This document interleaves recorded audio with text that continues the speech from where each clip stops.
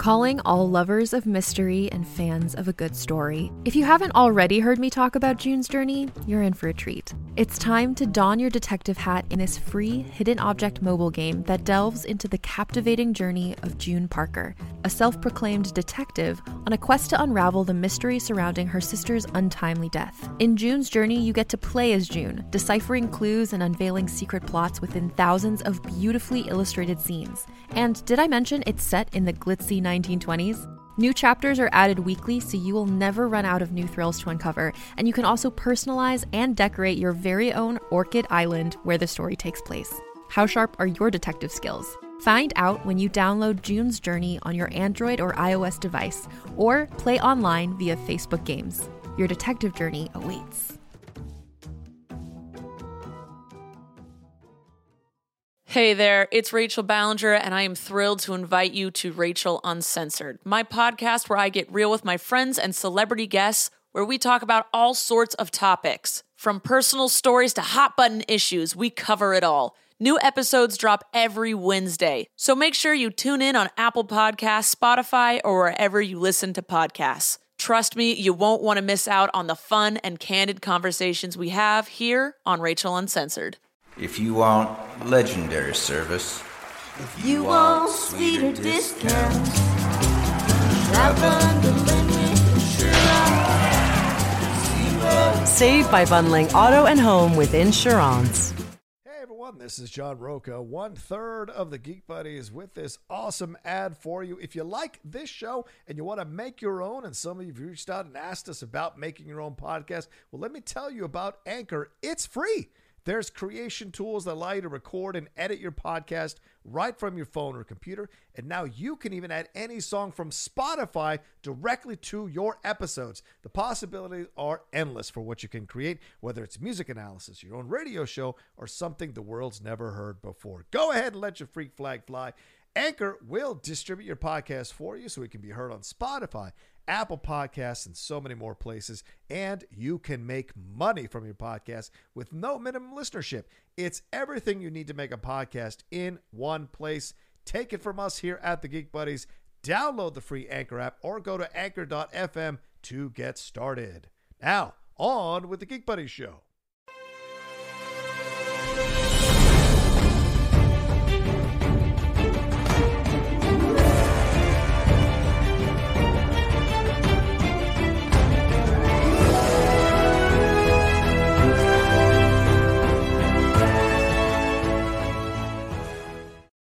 Hello, everyone, and welcome to a special live Oscars nominations reaction video here from the Geek Buddies. Hey! That's right. It's early. Where's the coffee? Oh. Oscars. All right, we are here to talk about the nominations from that were announced this morning at like 5:30 in the morning there. A lot of fun hearing the nominations being announced, seeing some of the mangling of the names, but also some of the interesting nominees that were put forth. And we're going to talk about it all here. We introduce ourselves. I am the Outlaw, John Roca, writer, producer, and host here on the Geek Buddies in the Outlaw Nation. Mike? I am Michael Vogel, writer and producer of animated TV shows and movies. Shannon? And this is Shannon McClung. I'm an animation writer and a television actor where you may have seen me on Silicon Valley, Marvel's Agents of S.H.I.E.L.D., and the Goldbergs. And we're all avid film fans. All three of us have had numerous conversations about movies over the years. That's kind of how we came together as friends, and kind of how we've kept going and discussing and talking about these kinds of things. And yes, we're not just nerdy, geeky guys. We also get into the Oscars, watch the Oscars. We've had numerous Oscar watch parties at Michael Vogel's house. So it's been a fun thing to consider. And make a mean charcuterie. You come over and get that charcuterie. That's right. We've had ballots, we've had arguments, we've had battles, we've had debates. It's been a fun time. And before we jump into all the nominations here, just want to give a big shout out to our sponsor here, Carbon Health. Carbon Health's been fantastic in sponsoring us over the last few months, continuing their sponsorship here of every show we do on the Geek Buddies, and especially the Outlaw Nation itself. So thank you to Carbon Health. They are a leading national healthcare provider. They've got 90 clinics in 14 states and virtual care in 24 states. You can go to www.carbonhealth.com www.carbonhealth.com and see if they've got a place near you. And if some of you are reacting to these awards and having heart attacks or having issues or having anger, maybe your blood pressure is getting high, go to carbonhealth.com, get it checked out for sure. And I'm sure there are a number of people who were not nominated who might want to look at Carbon Health. I'm looking at you there, Lady Gaga and Jared Leto. But we will get to a lot of things as we get into these nominations. And, of course, the Streamlabs and Super Chats are open. 85 of you are already watching us now. Please remember to hit a like on this video as we get going. Let's get a real quick overall view. Michael, how do you feel about the nominations overall as you looked at them this morning, as you heard them being announced? Overall, how do you feel going into this Oscars coming up here in a few short weeks? Overall, it feels expected in a not bad way. Like, okay. I think that, a lot of years, particularly recently, especially last year, it felt like the nominations felt very Oscar-y, but like it was movies not a lot of people had seen. And like, It was just very sort of, I guess. And this year, even though obviously there's some big popular movies that I'm sure we will touch on that did get a little snubbed, those aren't surprising that they got snubbed. They are the types of movies that always get snubbed. And when you look at the movies that did get nominated, like this is a more well-rounded group of movies, but they all feel like Oscar movies. I was just talking about this with somebody in the car on the way to the gym this morning. I was like, this list seems like the list you would expect. I'm excited to watch the Oscars. I'm excited to spend the next month watching all the things that I haven't seen yet because I love my little Oscar cheat sheet to be like, here's the things I got to check out. And so it looked good. We'll talk about some of the snubs, but even the snubs that annoyed me weren't the most surprising of snubs. Okay. So it seemed like a well-rounded Academy Awards list for the year. All right, fair enough. Shannon, your thoughts here before we jump into the nominees and the nominations. Yeah, nothing too surprising. Like there were some individual snubs. There's one in particular that I was shocked because I thought it was one of the best performances of the year. But outside of that, I mean, for the most part, it was the movies that a lot of the movies that have been talked about that have been nominated already for BAFTAs, for SAG Awards, for Golden Globes. The ones that have kind of been dominating the conversation for most of the awards season. So nothing too surprising. This is going to be an interesting conversation because at least amongst the Best Picture nominees, Best Picture and Best Actress, there are quite a few that I haven't seen. There was one that I started and I just couldn't get through it. Okay. I'll try to go back to it at one point because it seems like that's where the easy money is in terms of betting. Right. But yeah, I'm interested to hear what you guys think.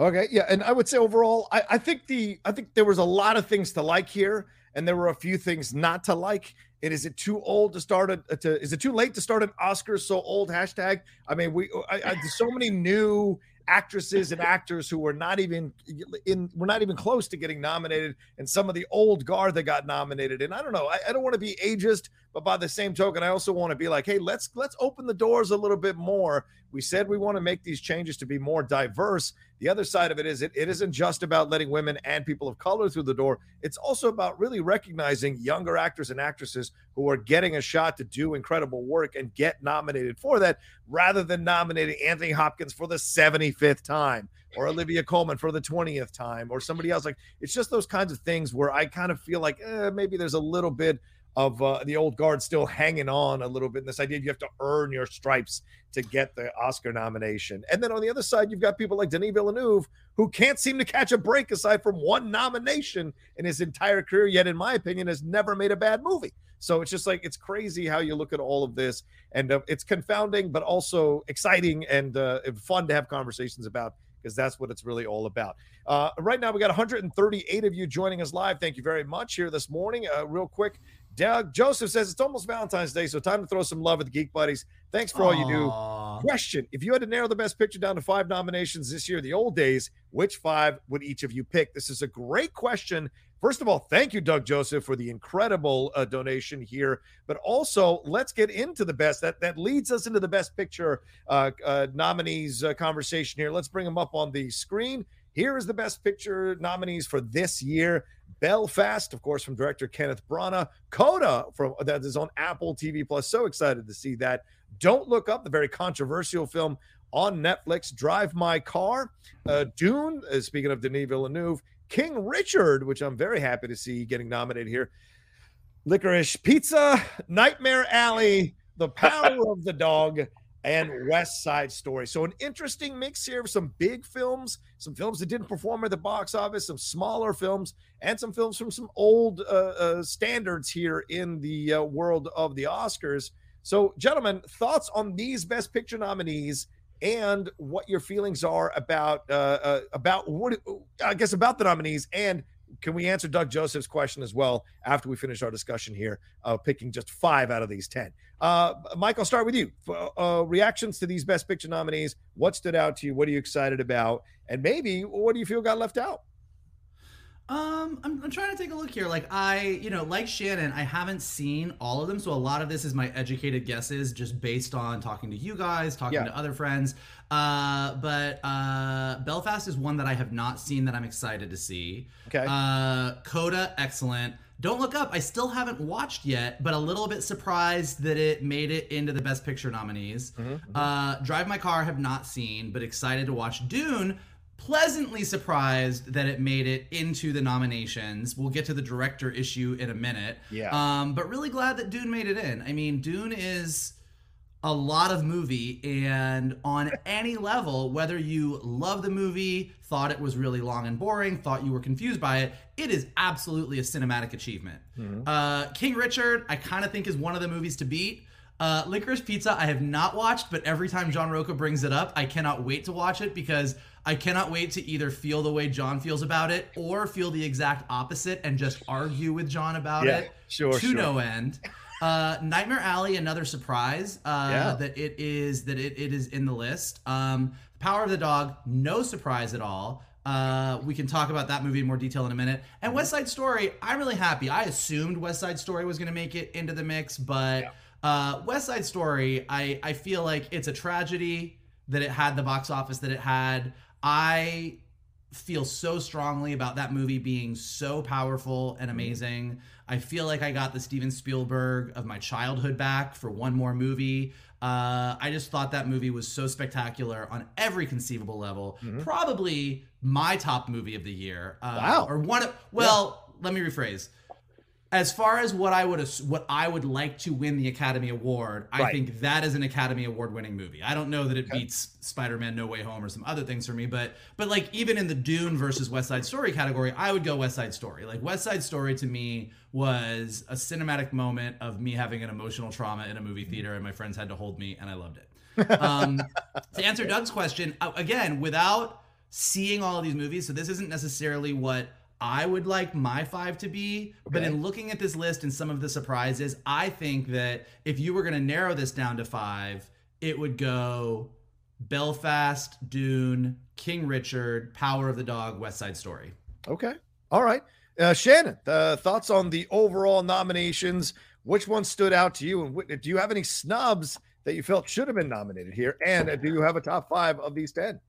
Okay, so I will definitely say one of the snubs is The Tragedy of Macbeth. Yes. I thought that was such an interesting film that they were able to truncate a very, very long text into a very easy to digest, hour and 45 minutes, hour and 50 minutes. It was just so unique. And I thought the performances were stellar. And, that's evidenced by Denzel Washington's Best Actor nomination. Looking at the list, I think Vogel and our lists are very, very similar. I have not seen Belfast. I've wanted to see it for a while. My screener hasn't gotten here, and I missed it when it was in the theaters. Coda has been my number 1 movie of the year since I watched it. Yeah. So Coda is absolutely deserves that nomination. Don't Look Up, kind of a surprise, but I saw it and I really enjoyed it. Drive My Car, I have not seen. Dune, I'm not on that train. I mean, when we watched it in the theaters, I'm like, I can recognize this for the achievement that it is, but it is a bit inaccessible for folks that maybe don't know the books that well. So that is kind of, but also I think that's a Denis Villeneuve thing.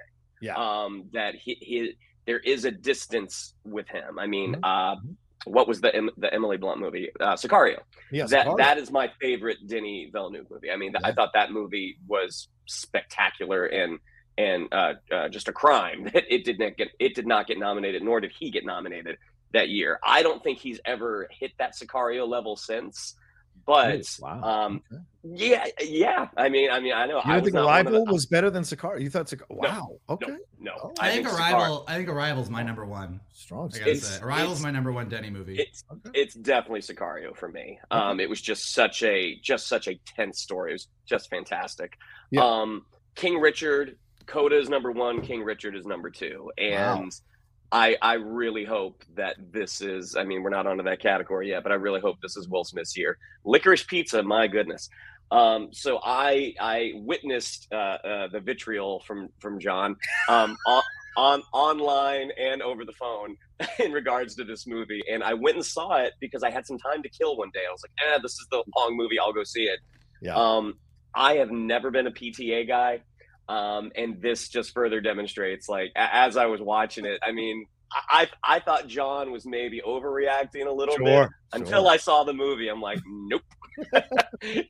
Not only is he right with sort of the more cringy aspects of it, but I'm also like, what is this about? Like, this kid's an actor and suddenly selling water beds. Like, what is going on? And I want to say I was maybe 75% of the way through the movie, and I was like, I don't care. And I left. And I never leave movies. I couldn't do anymore. My desire to watch this movie and love it is so high. I don't think I will. I kind of have a feeling I'm gonna agree with you both, but my desire to watch this movie and be like, y'all are crazy. Best picture. Now you're gonna go in half wanting to say that. Yep. So I think Vogel, just to spite us, is going to have a contrarian point of view about this. Nightmare Alley, it's on Hulu right now. I mean, that's one of those films that I might check that out later today. I think had more people that I know really kind of sang its praises, I probably would have gotten to it sooner. But for the most part, I don't know a lot of people who have seen it. Like folks whose opinions I generally trust. It just kind of came and went. So the fact that it got nominated, that does say something. Power of the Dog, that's another one. Like, I started it and I got about 20 minutes in. I'm like, I didn't necessarily think that like this is bad, but I'm like, I can't watch this right now. Like, I'm not in the headspace to take in this movie. West Side Story, not a surprise, well deserved.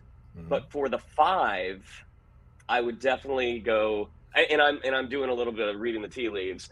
For me, it would be Belfast, Coda, Don't Look Up, King Richard, and probably West Side Story. Fair enough. Let me bring it up again because you guys have been talking so long. I forgot who was nominated here. I would say this. Here's what I'll say. Belfast, I thoroughly loved. Of the three of us, I've seen it. I absolutely loved it. I think it's a fantastic love letter to growing up, coming of age at a certain time, in a certain place, and in a certain area where a lot of drama was going on. And Brana made it touch on what was happening in our world now, the divisions in our world, the tribalism in our world. Coda, absolutely gorgeous, beautiful film. More than just a film about someone following their dreams. There's so much going on here. Plus, the deaf versus listening aspect is done so well. Don't Look Up. That was an interesting film. That's all. I'll leave it at that. Drive My Car, I've not seen yet. I will get around to that one. Dune, thoroughly loved. Great to see it here nominated. King Richard, very surprised they nominated this one. This is such a populist sports film, so I was very surprised by that. Yes, I would kick Licorice Pizza right off the list here. Nightmare Alley I might kick out as well. I didn't love it as much as other people did. Even the black and white version, which is the one I saw in the theaters. Power of the Dog is something. It's an experience for sure. And then West Side Story. I think West Side Story is my number one. West Side Story is my absolute number one film of the year so far. But Coda is a close second, and I enjoyed both of those films. So if I was going to choose out of those 5, I'd have to say Coda, King Richard, West Side Story, Belfast, and Dune. I guess those would be my 5 out of those. To be honest with you, those would be my 5 right there. Looking at it. Go ahead, Mike. Yeah. I do think The Power of the Dog is an interesting one because it is a slow burn is being generous. Yeah. Like it is. Well, I wouldn't even say kind, because I like kind of to Shannon's point. It's not a movie that you watch and you go, this is bad. Right. Like you're watching, all of these performances are great. It's a beautifully shot movie, but it is very slow. It is, you're just watching these scenes sort of unfold. And but the thing that's crazy, and the reason that it is nominated, is you watch this movie and you kind of think you have a sense of who these characters are. Yeah. And you're like, okay, I get what this is. You kind of do a lot of, okay, I get it, I get what this is. Then you get to the end of the movie, and I'm talking like the last 10 minutes of the movie. And everything gets flipped around, and everything you thought about, all the assumptions you made about almost every character and who you're sympathizing with and who you're not sympathizing with and what's going on is all sort of challenged in a really interesting way. And so it's one of those movies where for the entire movie, I was watching it, and similar to Shannon, I was like, all right, like these performances are good. This is a beautiful movie, but boy, this is slow. And then I got to the end of the movie, and I was like, wait, the fuck? What? And I like had to run back. I had to run, and I've read a lot of reviews with it. This is the people's reaction, so it's not just me. But like you go back and you're like, okay, wait a minute, and it almost, I shit you not, makes you want to go back and rewatch the whole movie and be like, wait, I got to pay more attention to this. So there's a reason that it is on the list. It is absolutely, as everybody who's listening to this, if you're going to like go through like we are and you're going to watch the movies you haven't seen, you will watch Power of the Dog, and 20 minutes in, you're going to pull the Shannon McClung. You're going to be like, oh. I encourage you to stick with it, because I do think it is one of those movies that, taken as a whole, gives you a lot to think about. Okay. All right, fair enough. Snubs, I would agree with Tragedy of Macbeth. I think that was I'm going to throw something out. I think House of Gucci was fantastic. I don't know why. You are in the minority, sir. Yeah, I know, but there is nothing in House of Gucci that I don't see in Nightmare Alley. Like, it's just a different approach to things. Like, yeah, they're doing the thing, but it's an unusual, interesting, funny approach to this story. I don't know why people were so like, oh, and so why is Jared Leto doing this? Some people had such a crazy reaction to Jared Leto, and then by this other side, they really love what other actors have done, playing the weird kind of, like, the same people who hate Jared Leto are the same people who love John Malkovich in The Rounders. You got to make up your mind, for God's sakes. Both of those things. Well, okay. I'm saying those Rounders. The love of Malkovich. Terrible accents both ways is what I'm saying. The love of Malkovich in Rounders is very like, this is so dumb. I love it. I don't think Malkovich was up for Best Supporting for Teddy KGB. I'm gonna say something. That's probably like some people will get mad. Like like when you were a theater major, there was that dude in the theater school who gave no shits, and everything he did was amazing. Like he would get up on stage and he would be like, I'm going to do a 10-minute monologue as a silent clown. And you were like, this guy's fucking great. He can do anything. And then there was that other guy who wanted so badly to be the guy that didn't give a fuck, but clearly gave every fuck and was constantly like, hey guys, look what I can do. I'm cool too. Yes. Like Jared Leto always strikes me as, hey guys, look, I'm the deal. But you're like, every time it's like, we get it. And like Malkovich is the guy that walks in and like spits on the stage and looks at everybody and says, that's right, and walks off, and you're like, I dare you to challenge what I just did. Yeah. And Leto's in the corner being like, why can't I do shit like that? Now, I don't 100% agree with my friend's analysis here, but I understand his point of view overall. But yeah, anyway, let's keep going. We got a bunch of categories to get to here as we go along. Oh, real quick, got some super chats that have come in here. Chris Miner says, Clifford the Big Red Dog is a huge snub. Kidding, of course. But irked that Denis Villeneuve got snubbed for director again and Rachel Zegler for actress. Coda deserves every nomination. 1,000% agree with those sentiments, Chris. Go ahead, Mike. I have a problem with it. Wait, let me just maybe we could jump to director, because obviously with 10 nominees for film and 5 nominees for director, there's going to be 5 movies where the director didn't get nominated. But it is always a fascinating thing to me where you're just like, well, if you made one of the best movies of the year, right, it stands to reasons. I don't know. The Denny thing, look, we'll get into this with Spider-Man, the genre issue that the Academy Awards has and always has, which is, here's the movie that everybody in the world went to see and everybody loves, and it's a giant special effects bonanza that has spaceships and or dragons and or superheroes in it, and the Academy is like, that's not a real movie. Like, I'm glad that Dune made the cut. I'm glad that some of these movies are breaking through, but there still is just this barrier that, oh, well, these directors directed important films and Denny directed a space film, and like that is always, I think that's why the Denny one, in addition to just the achievement of what Dune is, just sticks in all of our craws a little bit. Maybe that's the answer. Maybe that's the hashtag. Oscar's so self-important. Maybe that's the hashtag you want to mess around with, because it's true. You're right. They do kind of play with that a little bit too much. The hashtag Oscar's so self-important and the Oscar is so white, it's basically saying the same thing. Yeah, fair enough. I mean, let's just be real. Ovidius 1979 says, I think Emilia Jones should have been nominated for Best Actress in Coda. Agreed. Yes, absolutely. We're going to get to Best Actor, Best Actress here in just a second. Let's swing over to Best Director. And ladies and gentlemen, I put the Streamlabs address there in the chat. I just pinned it there. It's right there above the screen, above Mike's head and Shannon's head there. It's also in the description of this video. So send in some donations. Send in your super chats. We'll get to them as you see. Let's get to Best Director here. Paul Thomas Anderson for Licorice Pizza. Kenneth Branagh for Belfast. Jane Campion for The Power of the Dog.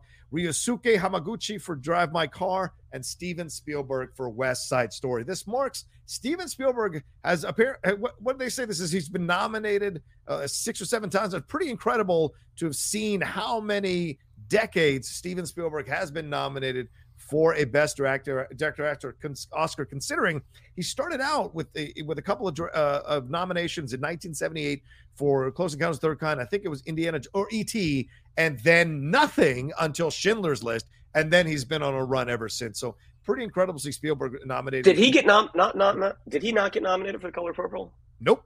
He didn't get nominated. I looked it up this morning because I was trying to compare him with Denis Villeneuve, who has only been nominated once, and I just don't understand the bias towards him. Like I didn't understand the bias when I was alive in the 1980s against Steven Spielberg. So I just didn't understand it at all. But I mean, let me go here first. I like this. I like Kenneth Branagh. Jane Campion as a female director getting a second nomination. I think that's the first time a female has gotten a second nomination as a director. Ryosuke Hamaguchi, great to see some international talent being highlighted here. Steven Spielberg, as I said, Kenneth Branagh, but Paul Thomas Anderson. The film is so, I just can't even with that film. So when you're telling me that Denis Villeneuve can't get nominated for, if you're going to tell me that Paul Thomas Anderson did better in Licorice Pizza with his direction than Denis Villeneuve did in Dune, you got to get the fuck out of the room. I don't understand that logic at all. Gentlemen, you talk to me about the director for Coda didn't get nominated, and that is a way better film than Licorice Pizza. So what do you two think of these directors and the snub here for Denis Villeneuve? Shannon, I'll go to you first. I mean, and I would throw in Joel Cohen as well, because again, I can't undersell my love for Tragedy of Macbeth. German expressionism in 2021, 2022. That is so difficult to pull off. Anyway, sorry. That was like watching a James Whale monster movie almost. Yeah. I mean, it was just so well done. The what he did with the interpretation of the Weird Sisters, the witches. I thought it was awesome. And you know what? As much as I was not a big fan of Dune, I could sit there and watch it and be like, this is a monumental achievement.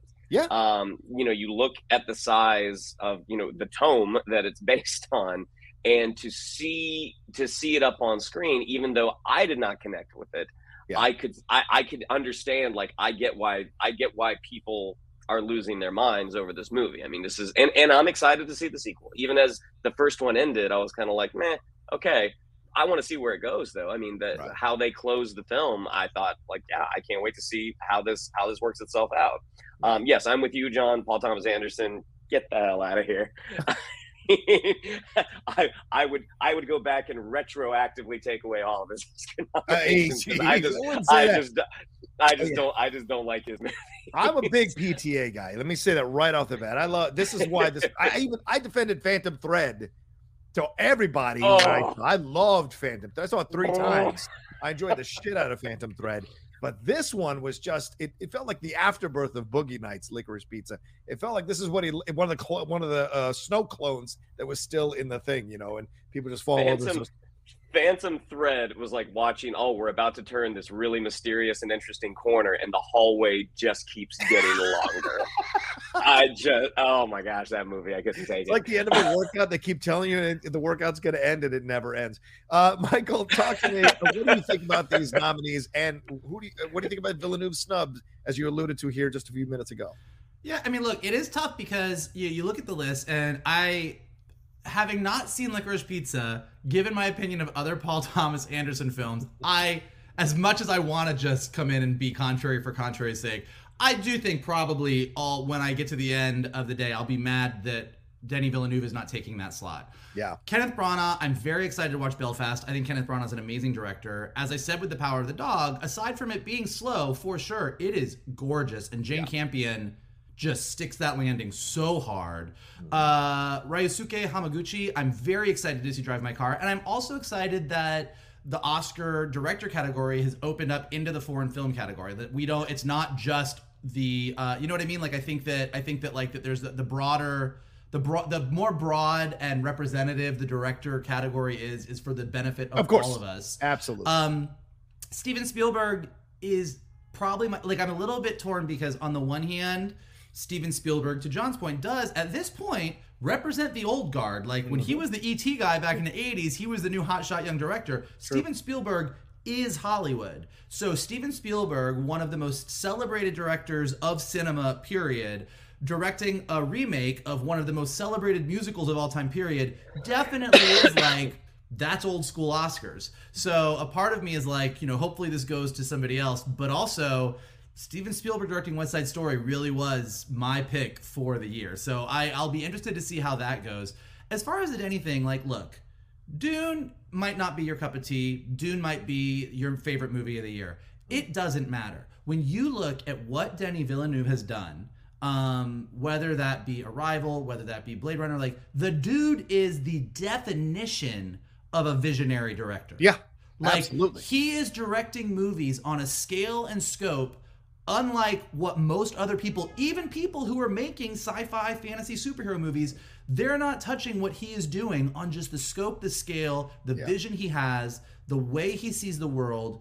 You can look at color, you can look at art direction, art design, the cinematography, and you can be like, this is a Denis Villeneuve movie. Yeah. And so to me, it's not even just the Dune of it all. It's like, this dude deserves to be a top contender. And so that's I do think he does belong in the best director category, especially when you look at the 5 who made it in and the 5 who didn't. When you look at the 10 films, it's like, yeah dude, he deserves his top slot for sure. Yeah, I agree. And listen, he broke the record. He is the first director to be nominated in six different decades. That's incredible. You talk about old guard, but it isn't like he's lost a step. West Side Story, you could argue, is maybe one of the most well-directed films he's had in 30 years, to be honest. I would agree with that. Honestly, I mean, I came out, and I still feel this way. It was a little bit hyperbole when I came out, but I think that the Spielberg that we got in West Side Story, we haven't gotten since the 1-2 punch of Jurassic Park and Schindler's List. Wow. I'm not saying he hasn't directed good movies. Spielberg is an amazing director. So you take any movie he's done between Jurassic Park and Schindler's List to now, and you're going to have a well-directed, solid movie. There's Catch Me If You Can. There's a lot of great stuff in there. But to me, the wonder of those two movies, I'm like, this to me, sitting in West Side Story, I felt like that. Well, no, let's real quick before we move on to the next category. Tick, Tick, Boom, not nominated for Best Picture, not nominated for Best Director for Lin-Manuel Miranda. I mean, is this a bit of a surprise? Why isn't the drumbeat louder on the snub side of things and all these websites? I hardly see Tick, Tick, Boom being mentioned. Was this just a theater kid movie that no one else got? It may have. I love Tick, Tick, Boom. Yeah, a lot of people. I thought Tick, Tick, Boom was an amazing achievement. I think there's a couple of reasons. One, Lin-Manuel Miranda, this was his first outing as a director. And by the way, I don't mean that, and I don't mean that in any kind of negative way to him. I know. What he did in that movie, the directing he did, was absolutely spectacular. Yeah. But on the one hand, you could say, all right, well, he did amazing. It was his first outing as a director, and he's got many more things to go. The other challenge with Lin-Manuel Miranda is it's not like the dude is lacking for accolades. Yeah, I think that there is a level of Lin-Manuel Miranda star has been rising, and it keeps rising. Like, the dude deserves every bit of credit that he gets, but like at a certain point you're just like, all right, okay, so yes, Lin-Manuel Miranda did yet another. He's suffering from his own success. Yeah. If that makes sense. It's like, all right, Lin-Manuel Miranda did another fucking amazing thing in the musical world. Yeah. Yeah. Surprising no one. Fair point. But I mean, we look at the nominees, it's 4 white people and an Asian person. You know, there was room for other people to be in here. Lin-Manuel Miranda would have been a nice nod to the Latino community and a well-deserved nomination. It isn't just a fucking token nomination. It would have been a well-deserved nomination. Aside from, there's nothing PTA did that I would argue Lin-Manuel Miranda didn't do better in Tick, Tick, Boom. So here's my question to you, though. Yeah. You, given your opinion of the other directors in the best director category, you clearly have one slot that you have open.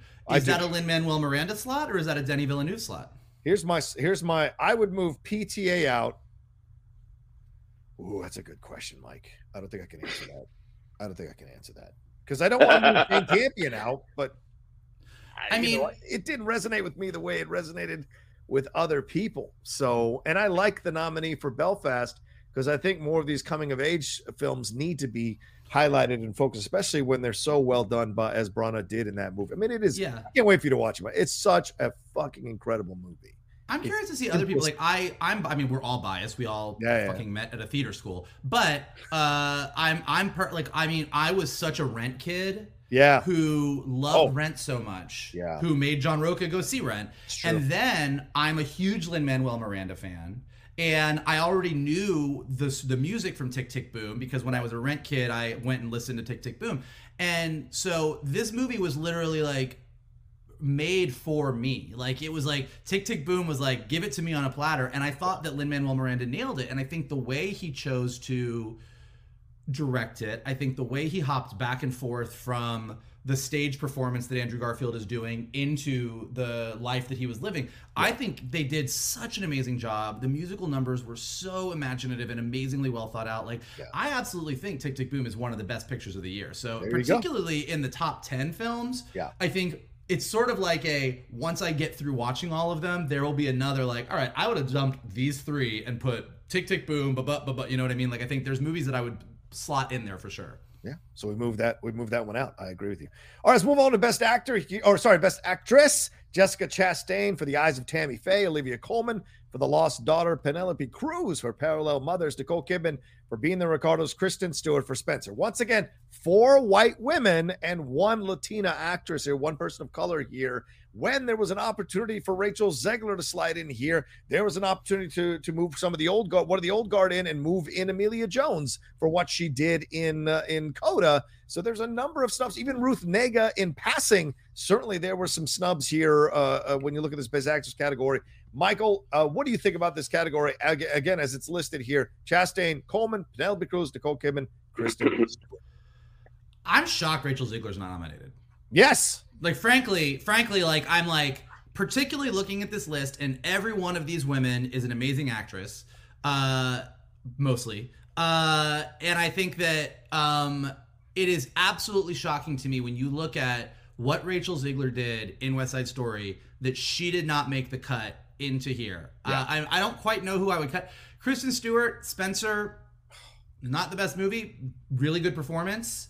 Penelope Cruz, I did not see Parallel Mothers. Olivia Colman is truly one of, like, Olivia Colman could read the phone book and she'll probably get an Oscar nomination. The woman is legitimately amazing. And Jessica Chastain, what she does in The Eyes of Tammy Faye is bonkers. Like, it is. And then Nicole Kidman, everybody in the world, including you two, was like, I don't know about this. Yeah. And Nicole Kidman just destroys that performance. She really is amazing. Like, it is really a sight to behold.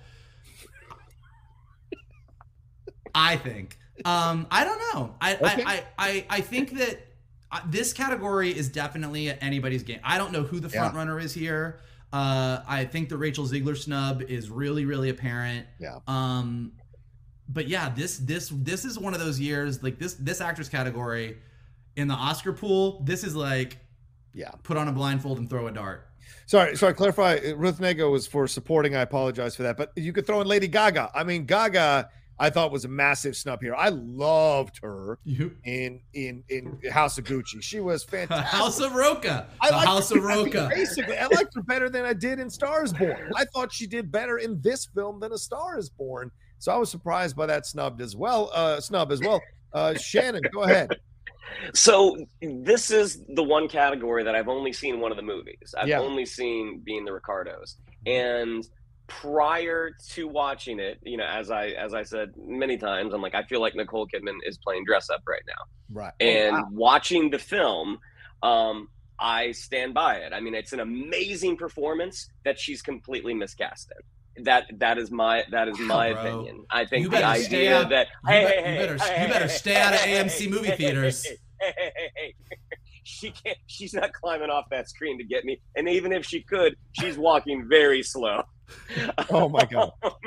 No, I thought it was a great performance, and she was miscast. I mean, the idea that Cate Blanchett was originally supposed to play the role is like, yep, that one. In terms of the other performances, I mean, yes, I thought Rachel Zegler was really, really impressive. Her her last sort of speech at the end, which Tony Kushner did his take on, and it really serviced the performance. I mean, it was really, really spectacular. Like, I don't necessarily want to say kick one of these other actresses off, maybe Nicole Kidman, just because I haven't seen the performances. But yes, I think Rachel Zegler is a very very noticeable absence from this list. From what I've heard, I think this is supposed to be Jessica Chastain's to lose, but I don't. I think again, it is. I think if I had to guess, I'd say maybe she's is the one. It's the most. Her and Nicole Kidman have the most. I'd say showy performances, if that makes sense. Like those are like roles like playing Lucille Ball and playing Tammy Faye are like, hey guys, I'm acting for the rafters. Whereas the other performances are a bit more like I'm really grounded and real. Yeah. These are like, and not that they aren't grounded and real, but like these are definitely like this is a showcase for me. And so it really does break down to what you think of Nicole Kidman's showcase versus Jessica Chastain's showcase. Yeah.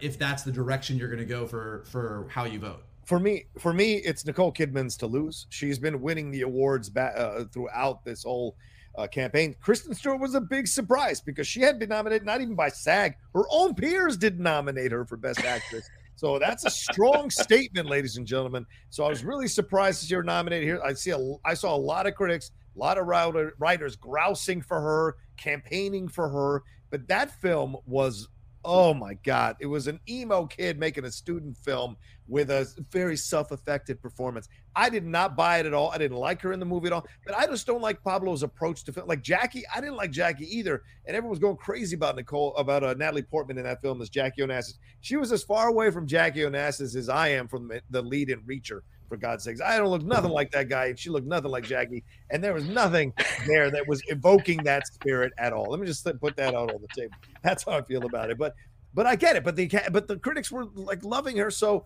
her nomination was a bit of a surprise. But I would move Jessica Chastain because it just was too big of a performance, too crazy of a performance. And if you're going to complain about Jared Leto, but you're okay with Jessica Chastain, I've got to hear your arguments. I've got to understand how one caricature is better than another caricature in a way. So I mean, it's not that she didn't bring life to the character. She did. Obviously, you could see that, you could sense that throughout the movie. But the movie itself was not that good, and she did what she could, but it wasn't for me. So Zegler should be in here. I would move Kristen Stewart out even. I would move Zegler in here. I would move Amelia Jones in here immediately to do this. And Penelope Cruz, again, I'll say that I tweeted this. If you haven't seen Parallel Mothers, it is one of the best Almodovar films in years. And she's incredible, telling a micro story about her and a friend of hers, or I guess a friend she's known, having a baby, each separately, and what happens with that, and how it connects up to the history of how Spain has treated people, and how Francisco Franco treated people, and how he killed all these people, and then unearthing these graves, unearthing secrets. It's so fantastic. Please go see it. And if you can if you're okay reading subtitles, for God's sakes. Also, thank you, Soul, for correcting me. She is Hispanic, not Latina. I sometimes get that confused in my head. So, that's a respect. All right, let's move on here to Best Actor. Now we have Javier Bardem. Speaking of Penelope Cruz, this is her other half. Javier Bardem for Being the Ricardos. Benedict Cumberbatch for Power of the Dog. Here we go. Andrew Garfield for Tick, Tick, Boom. One of the sole nominations for that movie. Will Smith for King Richard. Denzel Washington for Tragedy of Macbeth. Shannon, at least he got nominated for Tragedy of Macbeth. This feels like a two-person race, and ironically, two people of color. It feels like Will Smith's or Denzel's to lose. More likely Will Smith's. What do you think about the nominees overall, and who do you think is going to win? And do you have any snubs? I think this list, predictable makes it sound like a negative, but I feel like these were the 5 that were going to get nominated. These were the 5 that had been talked about the most. I do think if Tick, Tick, Boom had gotten a little more love on the Best Picture side, I think Andrew Garfield is right up there in that conversation with Denzel Washington and Will Smith. Yeah. Looking at the performances, basically what I said about Nicole Kidman, with Javier Bardem, I completely take it back, because leading up to it, I was just like, I just don't see it. Watching his performance, I thought he was amazing. Yeah. I don't know if there's a world where if they would have put him in Best Supporting, even though it's called Being the Ricardos, if they would have put him in Best Supporting, if he would have had a better shot to win. But I thought Javier Bardem was magnificent in Being the Ricardos. Just so effective. Cumberbatch, again, I haven't finished Power of the Dog. I will go back and finish watching that movie. I hear he's fantastic. Yeah. Of the 5, I do think Denzel Washington's is the best performance. Okay. But I hope Will Smith wins it. I mean, it's an eyelash that Denzel Washington is ahead of Will Smith, just because Denzel Washington, the text, I mean, it's the Shakespeare of it. It's a challenging role, and he was fantastic. But I really hope that this is the year that Will Smith wins. I mean, there had been some pushback when he didn't get nominated in the past. I know he didn't get nominated for Concussion. People had an issue with that, and I was like, no, he wasn't the right guy. Like, it was a fine performance that, again, he was miscast in. Like, that should have been like David Oyelowo. But this, from beginning to end with King Richard, you are just 100% on the ride with this guy. And even though I do think that Denzel Washington had the more challenging role, I hope it's Will Smith's. I couldn't disagree with you more. I thought he was fantastic in Concussion, but I get it. I gave you one to see. Nobody would have gone to see it if it's David Oyelowo. They had to cast to get people in the seats, and I think it was an important story to tell. So I'm glad to cast Will Smith. But I take your criticism. Mike, any thoughts here? Okay, so what are your thoughts here, rather, on these nominations? Who stands out? Who was snubbed, and who do you think is going to win? Look, I think when people are talking about snub, the one snub that comes up, which I agree with, but also I'm just like, is Nicolas Cage and Pig. Damn right. Biggest snub. Nicolas Cage's performance in Pig is a legitimately amazing performance in such a weird fucking movie. Like, Pig is not the type of thing that the Academy Award voters are going to be like, yes. But, like, you watch that movie, and even if you get to the end of that movie and you're like, this is a fucking weird movie, you can't deny that Nicolas Cage is committed like only Nicolas Cage can be to a role. Yeah. So I do think that's a snub. I think I'm the opposite of Shannon a little bit. I think Javier Bardem's performance in Being the Ricardos is absolutely fantastic. I think he is, as always, an amazing actor. I don't think it's the showcase that Nicole Kidman's is. And out of this category, if I were to replace anybody and put Nicolas Cage in there, he's the one I'd replace. Like, I think what he did is amazing in Being the Ricardos, but I think he's been more amazing. I think Javier Bardem has had roles that really have featured what he can do. And in Being the Ricardos, he was great. But especially when you look at these other 4 performances, I feel like his is the one that you're like, yeah, I mean, he deserves that, I guess. But Denzel is Denzel. Will Smith, absolutely amazing. Andrew, look, I wouldn't count Andrew Garfield out only because dude is, he's having a moment.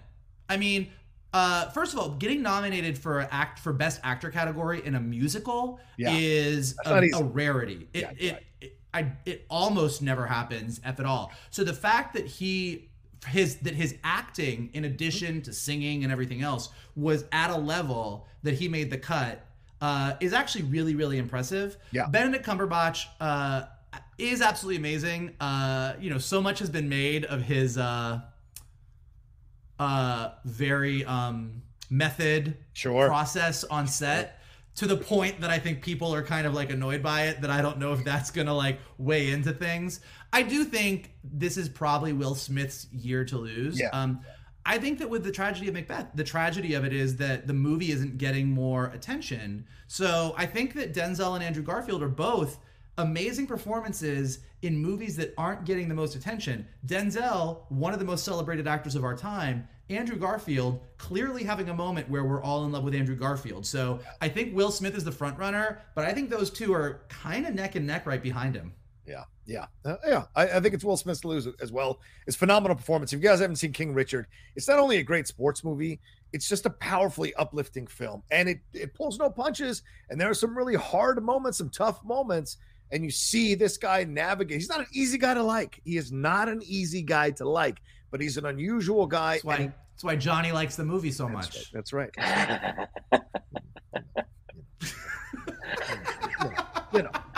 No one became famous playing it safe. No one changed the world playing it safe. Let me just put that out there. And so it's an incredible journey that he goes on, and everyone involved in it is really bringing their A game, acting wise, from the actresses who play Venus and Serena to Aunjanue Ellis, who plays his wife there in the movie. Just great stuff. It's some of the best John Bernthal I've seen this side of the Punisher. And even Tony Goldwyn has a fantastic role when he's in this thing as well. So just all around, King Richard, I can't recommend it enough. See it. It's on HBO Max. Go and enjoy yourselves watching that movie for sure.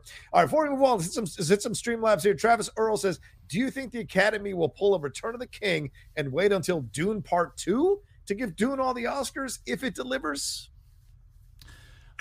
It's not a bad, like, if you were to give Denny the director nomination next year, and Dune was amazing, the second part of the movie is amazing, and everybody goes crazy, and it gets all the awards next year, I think we'll all be like, yeah, okay, cool. Like, I think it'll hit the history, looking back, will be like, that was the way it was supposed to be. Right now it's still sort of annoying, but I think that's a good point. That could happen depending on how the second half of the movie is received. I mean, a lot more is going to happen in the second half of the movie, arguably, than the first half. So it's difficult to tell because, again, not knowing the story.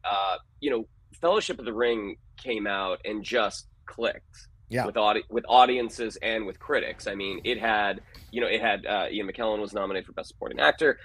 So it had such a tidal wave of support behind it by the time Return of the King came out. And because it was released 3 years in a row, so it never left, Lord of the Rings never left the conversation for 3 years. So we'll see when Dune, the sequel, comes out. And I don't feel like it resonated with audiences the way the Lord of the Rings did. No, it didn't, for sure. Okay, but so it'll be interesting to see how audiences react to it, and whether or not that will dictate the critical reception to it. I thought it was a masterpiece, and I like it more than any of the Lord of the Rings movies, and I'd rewatch that film over any of the Lord of the Rings movies in a fucking heartbeat. Let me just put that on the table. I think so you're telling Licorice Pizza wouldn't have been nominated if we knew there was a second half to it? Bullshit. I nominate them films that come out when they come out. That kind of waiting around crap just drives me nuts. Soul asked a really nice question. Soul's one of the head people in my Patreon. She says, do you think being on Apple hurt tragedy of Macbeth? I say no, because Coda got nominated for Best Picture, and that was on Apple TV Plus and didn't have the push behind it and the name brand recognition that something like Frances McDormand and Denzel Washington and Joel Coen has with something. I think this was about Shakespeare, and I think he shot it as a German expressionist film from the 1920s, like The Cabinet of Dr. Caligari and those kinds of films from back then. He went with that idea and that look and the noir feel, and that just isn't working for a lot of people nowadays. I think that at the end of the day was the reason. Plus, it's Shakespeare, and a lot of people feel like Shakespeare is highfalutin, even though he wrote it for us low-rent motherfuckers in the world. So just a little knowledge for you. He wrote it for you low-rent motherfuckers in the world. He didn't write it for John Gielgud and these highfalutin fools. He wrote it for those who got blood and guts and barbed wire and broken glass in their stomachs. That's who he wrote it for. Just giving you a heads up. What do you guys think? Shakespeare was the Tarantino of his day. Thank you. That is not wrong. It is accurate. Yeah. I do think, and I don't know if it's just tragedy, but I do think a bigger thing that is happening is that with so many of these big movies basically being on streaming, coming out in big cities like LA for like a couple weeks, so they get that I was in a theater for a little bit, but mainly it's on streaming, makes the movies in a way more accessible. But because we have so many options between Netflix and Prime and HBO Max and Hulu and everything else, like I do think that some of these smaller movies, more experimental movies are getting lost in a shuffle in a way that they don't. Even when the multiplex, you go to see like there's 20 theaters and 15 of them or whatever the Marvel movie is, you still have those 5 theaters that are showing that other thing, and they're all sort of out there for you to see. And, I think last year this was true. This year it's still true. A lot of these movies are a little bit like you're doing like a treasure hunt on your Apple TV to like hunt them down and find where to watch them. And I do think that hurts a little bit. And when you add in black and white, German expressionism, Shakespeare, I think it's like there's several levels of you're like, well, I've got my Monday night open. What am I going to watch? This Licorice Pizza movie or the black and white German expressionistic Shakespeare film? You're like, well, I'm going to watch Licorice Pizza. You're probably wrong according to these two, but that's what you're going to choose. You're lost. Alex Tornai says, I'd take out Don't Look Up from Best Picture. Decent movie, but not on the same level as the other Best Picture nominated films. And Kristen Stewart is my choice for Best Actress. Alex, you're not alone. Some people liked her. A lot of people. I mean, most people that I'm talking to are saying that they agree with John on the movie. Yeah. Like they're like, this movie is not it. This is not my jam. But that her performance in that movie is the only thing that makes it worth watching. That's the general consensus that I'm taking away from it. So it doesn't surprise me that she was nominated and that the movie was not.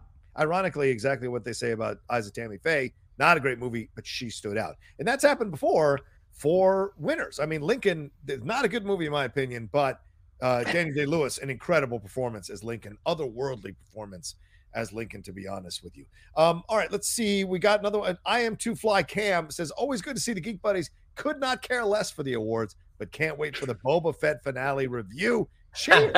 Thank you, I Am Too. We are waiting. Oh, that's the night. Do you see that new poster they released this morning? Yes, I did. Did you see that thing? I know we're talking about the Oscars, but holy shit, that poster. God damn. Just got to get that out there. Fair enough. He got it out of his system. Listen, 24 hours from now, we'll all know what happened, and we're going to have a lot of opinions. So it's going to be crazy. That's for sure. FJ Lopez says, hey, guys, hope your day is going great. When you watch film, what exactly do you look for that makes you say, I like/love this film? And do the characters have to be related to you in some way? So not related, obviously, by blood or anything, but connecting with you. Yeah. What do you guys think? Can you answer this real quick before we move on to the next category here? When you watch film, what exactly do you look for that makes you say, I love this film? And do the actors have to be related to you in some way or relatable? Cute butts. Oh boy. America's ass. Is that what you're looking for? There, you got a cute butt. Best picture. Look at those booties. I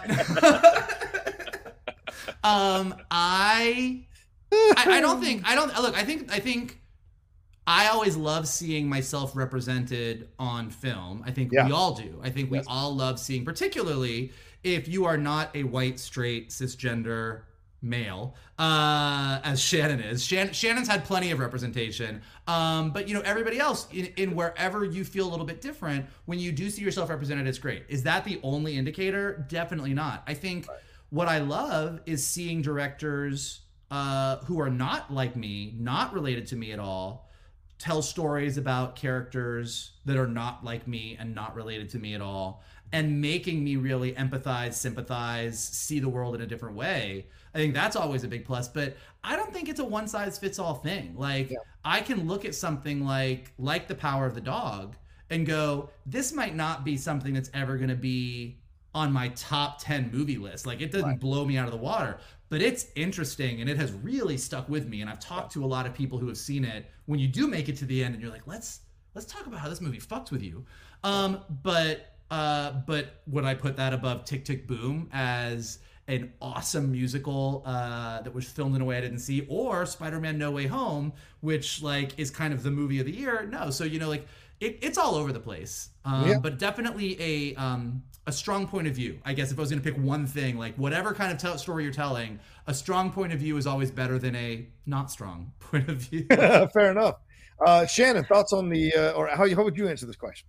I mean, it's I think it's just kind of ineffable. I mean, as performers, as people who work in front of a camera, we tend to be very egocentric. Ineffable Shakespeare, is that what you said? Ineffable? Okay. If a story can make me stop thinking about me for a second, that's when I'm invested. If I in a I didn't say it was easy. Oh boy. Morning Geek Buddies, frisky all day and all night. Go ahead. Yes, go ahead. Also, if a movie, if I can separate myself being like, oh, I would have liked to have played that character, that's how I know that the movie is that I'm just on board for this journey. I mean, I do agree with Vogel, like that strong point of view is very important. I mean, when an actor, someone who, again, I'll use Will Smith as an example here, when an actor can make me forget that he's Will Smith. Yeah, that he's not Will Smith right now. He's the character. Like that's always, and I think the more exposed you get as a celebrity, that becomes harder and harder. Like I can't remember the last time Tom Hanks did that, and that's no knock on his abilities. It's just Tom Hanks is just so ingrained in my head as Tom Hanks. I think Captain Phillips is probably the last time Tom Hanks did that. But I do think that there's two different types of celebrity / movie star, and they're both equally talented and equally good. And like there's the one that you are playing 90% of the time, you're playing a version of yourself, but you know how to connect with an audience and be like George Clooney, Tom Hanks, Will Smith for the most part. I mean, has definitely each one of them in their ways have stepped out of their box. But Sandra Bullock is like this. Sandra Bullock is an amazing actress, can do a lot of things. But these are people that when we go see them in the movies, we love seeing them play the type of person that we have connected with on the screen, and we love them. Like we want that we connect with them, and they just know how to connect with us. And then you have your Robert De Niro's and your Meryl Streeps, where you're like, I don't know what you're going to be, but I know you're going to 1000% inhabit that. Yeah. Daniel Day-Lewis is another example of that as well. You have no idea where he's going to go, and it's fascinating. And and I agree. For me, it's about, I'm very lucky that my parents like kind of pushed me to watch other stuff, right? I mean, there was, when I was a young kid, it was watching this stuff that was there, mostly, of course, white led, but they were them taking me to go see Mexican movies in DC, go see other things. I had black friends, so I was, what are these movies that you watch that haven't been hitting the mainstream? So being introduced to it's about developing your thing. So when I was very fortunate in that way. So for me, it's about, can you wow me? And can I connect to the universality of what you're going through? No matter what your culture is, no matter what your heritage is or whatever, even if it's in subtitles. I mean, I've seen Swedish films, Polish films. I've seen Russian films, French films, Chinese, Japanese, all of it. It's about connecting to the journey. And if it's out there, like Parasite, you got to shock the shit out of me or wow me. And then I become an observer, because I like to watch people. Then it becomes that. So I think that's all instinct. You have to have that instinctive thing inside of you to seek that kind of stuff out, I think. And that's what usually makes the difference for sure. And just to make sure Mike explodes here, there you go. There's your Book of Boba Fett. I mean, look at it. Look at it. That is something that like a year and a half ago, we would have been like, this is a beautiful made up thing that would never actually, there's no way this could happen in real life. There's no way this will ever happen, but wouldn't this be nice? Yeah, this is Patton Oswalt on Parks and Rec being like, all right, it's the filibuster. Let me tell you the story of when Ahsoka Tano met Luke Skywalker. Like there's the Hutts, like Black Cursitan. Like it is insanity that this is a real thing that exists. Yeah. God. You know what's crazy is there's so much going on here that you don't even notice that Baby Yoda is down there at the bottom. Like there's so much that even Yoda at the end is just like part of the overall landscape and not even in the central middle part of the poster. So I also love like I was going through the poster. I'm like, oh man, it's everyone from the show. And I was like, wait, who's that little guy at the bottom on the, it's Danny Trejo. Yeah. It's Danny Trejo. Even hey guys, it's everyone you love in Star Wars plus Danny Trejo. Even Stephen Root's in there at the back. So, yeah, Cobb Vanth's in there, Travis. Cobb Vanth's in there. Cobb Vanth's in there. All right, we've done what? Best actress, best actor. Let's move to best supporting actor. Here's Kieran Hines for Belfast, Troy Kotsur for Coda, Jesse Plemons for The Power of the Dog, J.K. Simmons for Being the Ricardos, and Cody Smith-McPhee for The Power of the Dog as well. A lot of people surprised with the Jesse Plemons nomination. My friend Jeff Snyder said he was basically like watching paint dry during that whole movie, so it doesn't make sense to me why he's nominated. But really great to see Troy Kotsur getting nominated, but no nomination for Jamie Dornan. Kieran Hines getting nominated instead, or Jesse Plemons over Jamie Dornan for what he did in Belfast. And Jamie Dornan is fantastic in Belfast. So I'm really surprised by this overall. Shannon, thoughts on this? Biggest snub of the Oscars for me in this category. Okay. Ben Affleck in The Tender Bar. Agreed. 1,000%. How did he not get nominated? I mean, good in that movie. Yeah. I mean, and I think I said this both to Vogel and Roca separately over text, but watching that movie, I'm like, there was a light behind his eyes that we haven't seen in a decade. Yeah. I feel like, and just such an effortless performance from Ben Affleck.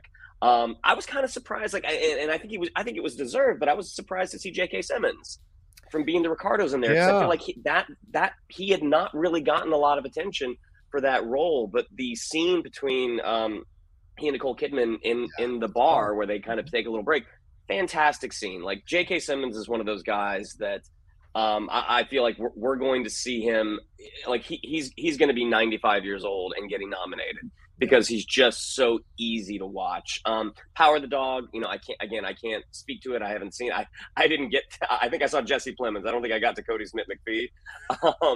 But Troy Kotsur, agreed. Really, really great performance.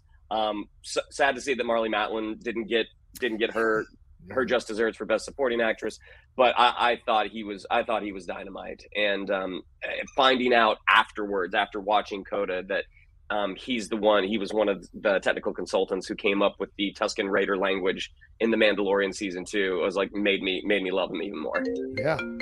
Mike, thoughts on this one? I mean, look, it's a little bit the double power of the dog is interesting. Jesse Plemons, I would question whether he belongs in, and I love Jesse Plemons. Yeah. I would question whether he belongs in this category for this role. Okay. I'm gonna go Cody Smith-McPhee. I think, especially if Power of the Dog sweeps. Yeah. Cody Smith-McPhee will definitely win over Jesse Plemons if he does. But the supporting categories are always sort of total crapshoots. This is where comedy performances made it into the Oscars before they made it anywhere else. Like, this is where you can have that thing that is just a complete outlier make it in. But yeah, I think out of these and what I've seen, I've not Coda and Belfast I've not seen, so it's kind of hard to weigh in on one of those. But out of what I've seen and kind of how I think things will go, I would put my money on Cody Smith-McPhee. Yeah, Cody Smith-McPhee, he's been winning all the awards in the smaller awards ceremonies or awards categories here, so he's been winning those, so no surprise. For me, I like it overall. I mean, J.K. Simmons does a great job. He does have that one role or one moment there. For me, yeah, Jesse is the one that you want to move out. I don't understand how that happened. And unfortunately, once again, it's 5 white guys, right? Am I wrong on this? It's all 5 white guys. So, I know Troy Kotsur, I put that in a separate category, obviously, because he's deaf. So it's great to see him getting nominated here. But you've got 4 of the white, and it's funny because I don't know if there's anyone else who was snubbed. Jared Leto, another white guy, and I really would have liked to have seen him getting in here just to piss a lot of people off who didn't like him in the film. And then I would have liked to have seen Bradley Cooper. As much as I hate Licorice Pizza, and I do not like Licorice Pizza, Bradley Cooper is a standout in that movie. And look, Alana Haim does a really good job as well. I'm not going to bash Alana Haim, but if you watch what Sean Penn did and you compare that to Bradley Cooper in that movie, that tells you the difference in a pitch here. And Cooper is absolutely bringing some great fires as the manic, insane, real life John Peters. So I would have been okay with that nomination from that movie of anybody. I would have been okay with him. And I would have blown a gasket this morning if Alana Haim was nominated, but not Rachel Zegler. You would have seen me go insane. So yeah, it's a good list of nominees for sure. All right, let's see. Best Supporting Actress, Mike. We have Jessie Buckley. There's only one answer to this, by the way. There's one answer to this category, and if that's not the answer, I'm closing my computer. Fair enough. Jessie Buckley for The Lost Daughter, Ariana DeBose for West Side Story. I'm imagining that's the answer Michael's talking about. Judi Dench, the Dame Judi Dench for Belfast.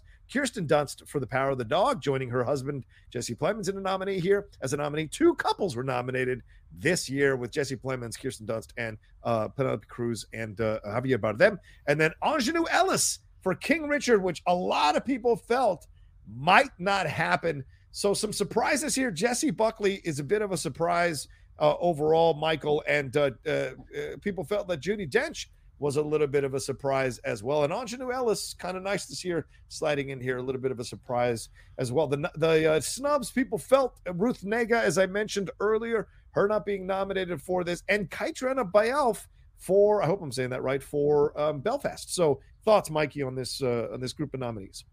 Ariana DeBose.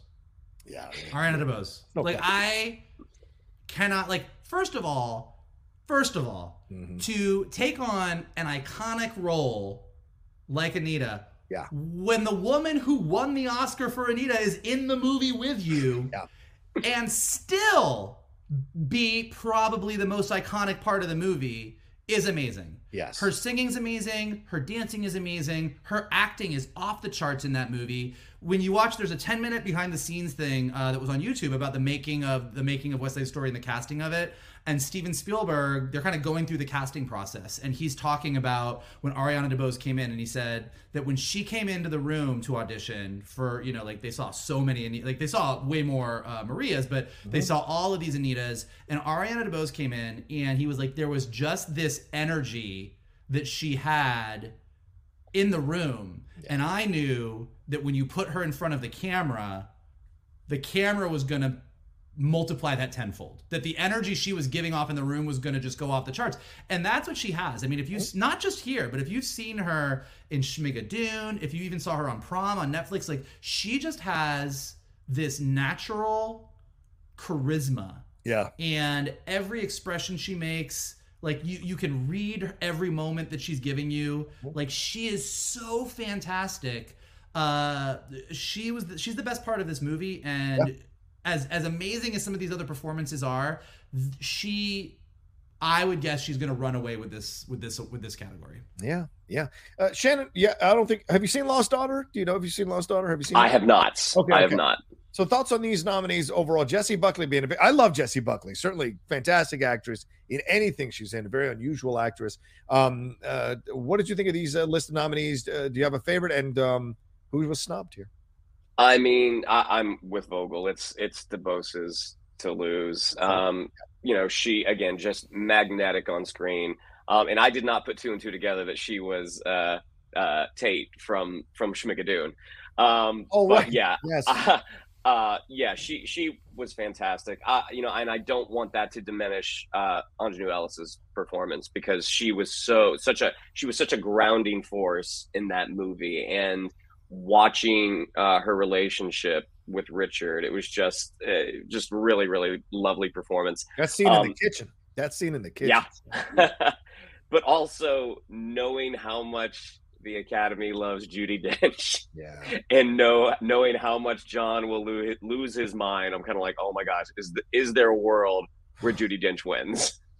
Even though that is not where I would vote. Jesus Christ! I mean, we saw Hopkins beat Chadwick Boseman last year. Yep, there is a world, Mike. Listen, if Judi Dench didn't win for Cats, I don't think she's going to win for this. By the way, you take some mushrooms. She's the best part of that movie. Okay. All right. No, we're saying you should. We're not saying you should. I'm not saying you should, but if you did. All in the Game is absolutely correct. Jessie Buckley was very good in the latest season of Fargo. I would argue the only good thing in the latest season of Fargo, because that was Chris Rock. I was cheering for you, bud. But it didn't really work out, and she was great. Jessie's so unsettling in that as that nurse. Oh my God. But I like this list of nominees. I would say, Rebecca Hall, I don't think Passing was as good as, say, what Olivia Wilde did with Booksmart, but I do think her showcasing this film or highlighting these two actresses, highlighting the story. And Ruth Negga is someone that people need. The Academy needs to start paying more attention to Ruth Negga. She is delivering from Preacher to Loving to this movie. She is delivering some phenomenal performances as an actress, and hopefully there's that she's like chipping away. And there's that one role that's coming that it's gonna just explode, and she's gonna get all kinds of love for it and get nominated for it. Overall, we shall see for sure. All right, let's move on to Best Animated Feature. I know we're over an hour, so let's roll through these real quick. Best Animated Feature: Encanto, Flea, Luca, The Mitchells versus the Machines, Raya, and The Last Dragon. Mikey, thoughts on this? So I have not seen Flea, but I'm a little bit conflicted with this category. Surprisingly, like I mean, Luca is a beautiful movie. Luca annoys me because it went right up to the boundary of this is a gay coming of age story, and then they were like, but it's not really, and I'm like, it is. Raya and the Last Dragon, I very much enjoy. I think it's a beautiful movie. I don't think it's a Best Picture. Encanto is one of my favorite Disney movies in recent memory. It's amazing. I've watched it 95 times. I know all the songs. Like, it is absolutely great and absolutely deserves to win Best Picture. Yeah. But so does Mitchells versus the Machines. Mitchells versus the Machines. I've resigned myself to this. It is so beautiful, so funny. It's just that Lord and Miller magic. It is, we are going to give you a movie that is stupid funny and makes you laugh at the most ridiculous stuff, and also has fucking emotional gut punches coming out of left field, and you're not ready for it, and all of a sudden you're crying. Like, it is so good. It is so great to have a big studio feature animated film have a lead who is queer. Like, there's so much that is just beautiful about this movie, and it's great. It's one of the best films of the year. So it's really tough because Mitchells versus the Machines represents a new kind of anime. Not like it was like groundbreaking, but visually the way they kind of incorporated puppetry and 2D animation and all this stuff, like and it doesn't look like anything else. It has a really clear visual style that is distinctive, and it just, you get to the ending of that movie and it just delivers. Like, it sets up a bunch of pins and expectations and it knocks them down in the best way. Vocal performances are amazing, but Encanto is fucking Encanto. It has, not even just with the songs, although I believe as of today every song in the movie is somewhere on the Billboard 100. Like, they are all in there now. So Encanto is the type of Disney movie that we should be rewarding. It's amazing. But Mitchells versus the Machines is so good, I actually don't know which one I want to win. Someone mentioned, could there be a tie? Could there be a tie? I would just give it to them both. I would be happy with a tie, to be honest with you. Shannon, you're looking at this list of animated features that are nominated. What stands out for you, and who do you see winning here? I mean, Encanto wins. Like, that's, I don't even think that's not even a doubt. I think Encanto. I don't know. I think Encanto has it tied up. That being said, I love Luca. I mean, I think Luca is such a sweet movie. I love the Massimo character. I love the villain, which is Visconti, I think is his name. I love the character work in that movie. And the fact that Maya Rudolph, I believe, is the Luca's mom in it, and the fact that she's also in the Mitchells versus the Machines. She's the mom in both. Yes. The Mitchells versus the Machines is my favorite animated movie of the year. And kind of by far. Like, when that came out, I couldn't stop talking about it. I couldn't stop trying to show it to people. Right. But I think Encanto is a locomotive. Like, you're not going to stop that movie. Wow. Does it feel like Across the Spider-Verse? Does it feel like, or Into the Spider-Verse? Does it feel like this is that kind of film where, like, it's been the groundswell for it has been sort of like, people went to see it initially, certainly enjoyed it, but it's just built into this a steamroll engine and got that win. Do you sense the same thing happening with the content with We Don't Talk About Bruno, with people coming out more and more and discovering it here on Disney Plus? Yes. Do you think it's because of Disney Plus? Yeah. Okay. Here's and I'll say this as a unabashed Disney fan. Like, I am an absolute Disney stan, like, whatever you want to call me, I am. But what Into the Spider-Verse had Into the Spider-Verse had the groundswell that like Encanto has. But what Into the Spider-Verse also had is it was so different. And it came out of Sony Animation.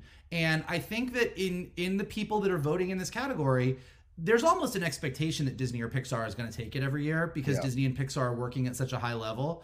So that when something comes out that is really deserving that's not Disney or Pixar, I think it does get a lot of attention. And I think Into the Spider-Verse being as good as it was, having such a different visual style as it did, people were like, okay, good, let's give it the attention.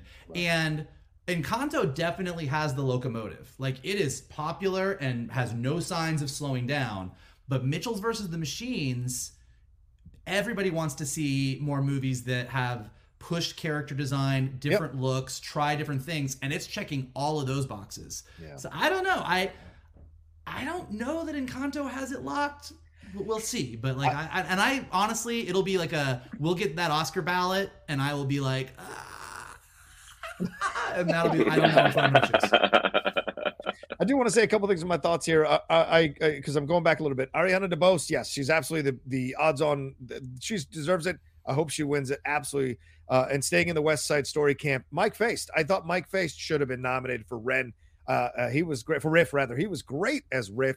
I went into that film going, "What's this skinny little kid? Please get out! That's no Russ Tamblyn." And then I walk in there and I was blown away by what I liked him way more than Ansel Elgort. I thought he brought more menace and ferocity and electricity to his performance, the same way Ariana DeBose did as well. She was so commanding and powerful. And that scene with her and Rita Moreno singing together or talking together in the scene afterwards, whoo, man, what a powerful. And this could be the Joker type of thing where we have yet another thing where two separate people win Oscars for the same character, which is fantastic to see in something like this.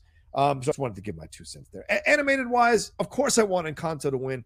I think Lord and Miller are going to get to do a number of animated films. I don't know how many the team in as opposed to that Lin-Manuel Miranda guy. I'm just saying, as opposed to Encanto, I don't know how much that, because that isn't, Manuel Miranda is not the director of that film. No, he's not. That's what I'm saying. That team might not get a chance to do it. And people who've seen my Twitter, you know how emotional I got watching that movie. So obviously for me, as a son of South Americans, that is absolutely the choice I would take. Because I think Mitchell's is a fantastic film. And I hate that it's nominated in the same year because it's equally deserving. It really is. So I agree with Michael. I can't choose, and it's I choose, but I don't know who's going to win. I really don't.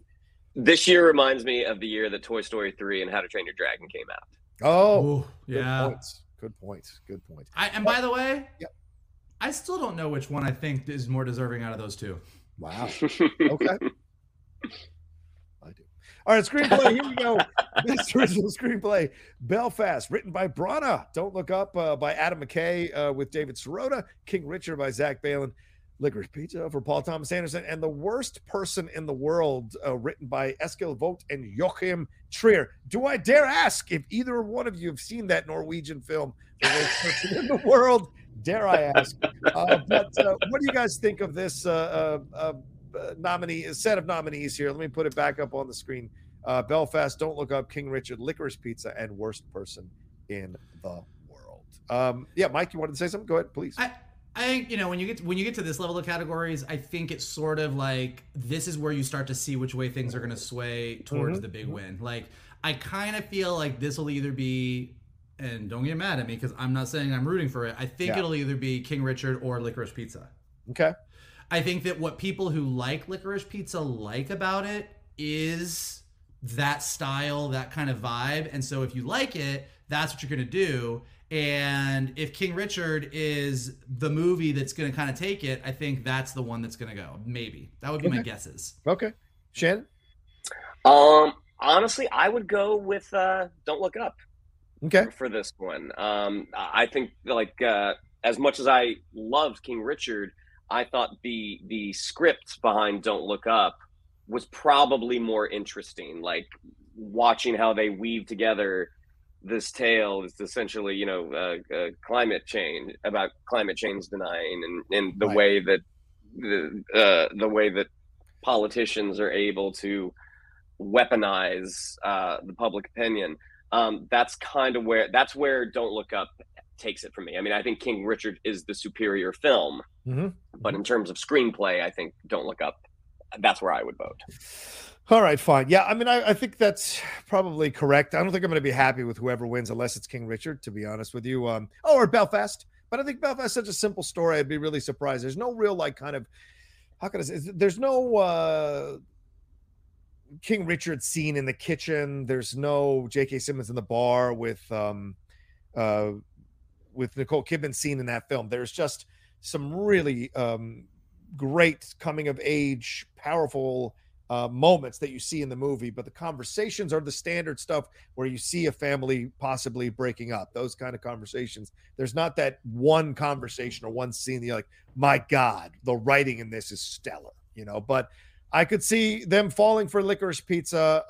I could see them going for Don't Look Up, certainly because it's quote unquote liberal Hollywood, which isn't as liberal as people think. I could totally see them going that direction. For people who are mad that movie is getting as much crap as it's getting in a controversial way for what it's doing. So yeah, that's what I would say. All right, let's move on to Best Adapted Screenplay here as we're rounding out our nominees. Coda by Shion Heder. Drive My Car here by Ryusuke Hamaguchi and Takamase Oe. Hope I'm saying that right. Dune, screenplay by John Spates and Denis Villeneuve and Eric Roth, obviously based on the Frank Herbert novel Lost Daughter here, written by Maggie Gyllenhaal. And, Maggie Gyllenhaal not nominated for Best Director here as well, but at least getting nominated for her screenplay. And Power of the Dog, written by Jane Campion. This is notable for the snub here for West Side Story. Tony Kushner adapting that film and it not getting nominated here. So you look at the Best Adapted Screenplay lists here, Shannon. What are your thoughts on this? I mean, I definitely would probably take. Coda would be my movie, right? But I do think the absence of Tony Kushner is very noticeable. The way that they were able to change some of the story without changing it was really great. I mean, again, I haven't seen Power of the Dog, can't speak to it. I guess this would have been for Best Original, but it was interesting that Being the Ricardos got no. Aaron Sorkin got no notice this year. Being the Ricardos, after somebody, Chicago somebody 7. at Carbon Health, somebody at Carbon Health, go over to Aaron Sorkin's house and check on him because I think he's not in a good place this morning. Yeah, after Trial of the Chicago 7, the Academy was like, "All right, we need a break. We need a break from the rat-a-tat dialogue." Coda would be my pick, but my guess is that it will go to Power of the Dog. Okay, all right, Mike, what do you got in this category? Let me bring it up again. What do you see? What do you think? Well, first I want to say that I think that Dune is going to get ignored. And I think that it's a shame because taking one of the seminal pieces of sci-fi fiction and translating it to the big screen in a way that, to Shannon's point, maybe not as accessible as some other movies are, but that's the book. That is, they adapted it, and they adapted it a lot better than other versions have adapted it. So I think that it's going to get ignored, but I think it's a shame, and I am glad it got nominated. Again, this is one of those, let's see the way things are going to go, but I would put my money on the Power of the Dog. Yeah, it seems to me like Power of the Dog, this is the place where it's going to get it for sure. But I'm incredibly pissed that West Side Story is nominated, but because if you think you can take a classic and then use the original, I think Arthur Lawrence is the original writer of the play that the musical was based on, and mix these two together and create what you create here in that movie. I think, to me, I'm a little upset that it wasn't nominated. And look, I would love Coda to pull an upset here. I would love Coda to pull an upset here, but I don't see it happening. I think you're right. Power of the Dog is worth. I mean, it's 14 nominations. It's got to win something. For God's sake. I think the Tony Kushner of it all, if I were to play the contrary voice or what I think the people's thinking is look, West Side Story is West Side Story. The songs are what make West Side Story great, and the songs were the songs, and we go to see these big songs, and Tony Kushner went in and he changed stuff around, but kind of to Shannon's point, the thing that you should give Tony Kushner credit for is that the thing that also dings him, which is they didn't drastically rewrite the story. they actually took the story and gave it context and gave it a specific time and place and reason for being and brought out a lot of the things that made West Side Story very relatable to us today. But he didn't go and drastically rethink West Side Story or do something that was bold, arguable with the character of anybody's. They did do something bold, but like not anything that like really blew everybody out of the water. And so I think almost the fact that he and Spielberg did such a good job of making it feel like West Side Story but feel new and different is actually the thing that prevents it from being in the category, because it still felt like West Side Story. It did. But I will say the fact that they made it a more Latino or Hispanic based, had a different angle, changed some events around to make it fit that and tell that story a little bit clearer. I hear you, but I do think they made the change. But I hear you that it didn't like resonate as powerfully as maybe it should have. Soul asks an interesting question. She says, "Why do women get writing nominations more than director nominations?" That's a great thing you're bringing up. It's because a lot of women don't get the opportunity to direct these kind of incredible films or get passed over by the Academy for these nominations. Jane Campion, as I said, first time ever a woman has been nominated twice. Spielberg's been nominated for 6 decades. I mean, that's the difference here when you're looking at it. And so maybe they default to the fact that women are writing these things, so they want to recognize more women in those categories. But it's a valid complaint. So it's about the opportunity, right? Getting the opportunity, and hopefully that seems to be changing, and we shall see going down the road. Any thoughts on that? Was Catherine Bigelow not nominated twice?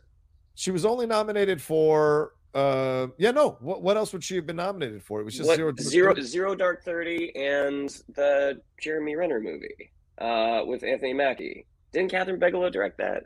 Hurt Locker. That's what she won. Hurt Locker. Oh, my bad. Hold on. All right, I think Catherine Bigelow was nominated twice. Oh, maybe. I think. I mean, and again, that's not a fix for the issue at hand, but right. Good point. Anyway, I think but I do think it is, like, to Johnny's point, like there are just more women writers than there are women, traditionally there are. Like, that directors club has been a boys club for so long that has definitely been changing over the past few decades. Like, we're getting more and more women directors, but we need more. I mean, we need more. We need as much representation at those very high levels behind the camera as we do in executive boardrooms, as we do in front of the camera. And once there's more representation, I think we'll see more nominations.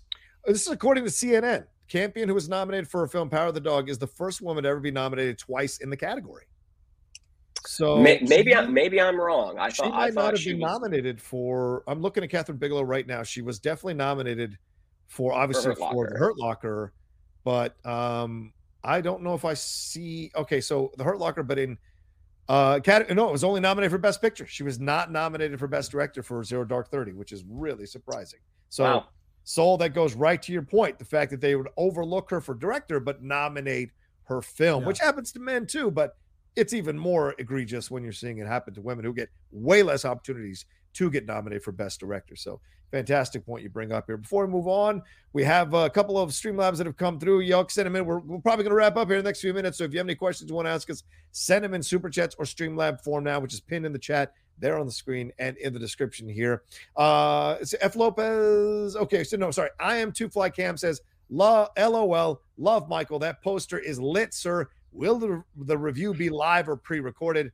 I would say live. Yes, gentlemen. That's what we think. John says that because he wants it to be live, but there's a lot of texting us being like, can you do it at this time? And me being like, oh, well, I was talking to this guy. We were going to go get coffee, but I guess so. Yeah, it'll probably be live. It'll probably be live. Yeah, I would say so. We got to check with Laura Kelly as well, the great Laura Kelly. Haskell 420 says, hey, gang, in my opinion, Pig deserves nominations for Best Picture, Best Original Screenplay. We didn't even mention Pig for Best Original, should have been nominated, and Best Actor for Cage. And for Godzilla versus Kong, Best Special Effects or Visual Effects, because they were stellar. So Geek Buddies live, 4 a.m. ET, 1 a.m. ET finale review. Just kidding. Reminder, check Disney Plus before 3 a.m. Good point. Yeah. No, we're not going to do a live review right after it airs. I think that would be, we'd be dead. We'd be absolutely So, all right, let's move on to these. We'll wrap this up because I know we all got to get on with our days here. Best original song, Be Alive, music and lyrics by Dixon and Beyonce. Beyonce getting nominated for this. A lot of people think she's going to win. Slow the fuck down. Dos Uruguitas. I know a lot of people aren't championing this one as loudly as Bruno, but this is a gorgeous, gorgeous song in Encanto. Down to Joy and Belfast, which is not bad. Van Morrison, noted anti-vaxxer Van Morrison. This is actually a damn good song. And the whole film is full of some great classic Van Morrison songs. No Time to Die, which I really like from Billie Eilish from the James Bond film. And Somehow You Do from 4 Good Days. I have no idea what the fuck this song is. But Diane Warren, talk about a legend in the Oscars. Yeah. I mean, if it says Diane Warren, it's going to get nominated. Mike? I mean, look, this is, we were just talking about this beforehand. Like, so when Disney was deciding what they were going to put up for nominations for Encanto, they did not realize that basically We Don't Talk About Bruno was going to be what it became. So they didn't put it up to be nominated. So they weren't sure because Encanto doesn't have that traditional, like, here is the Disney banger. So they put this one up for the nomination. I'm rooting for it because I just think Encanto has the best music of the year. But it is a shame because by anybody's stretch, the best song of the year in a movie is absolutely We Don't Talk About Bruno.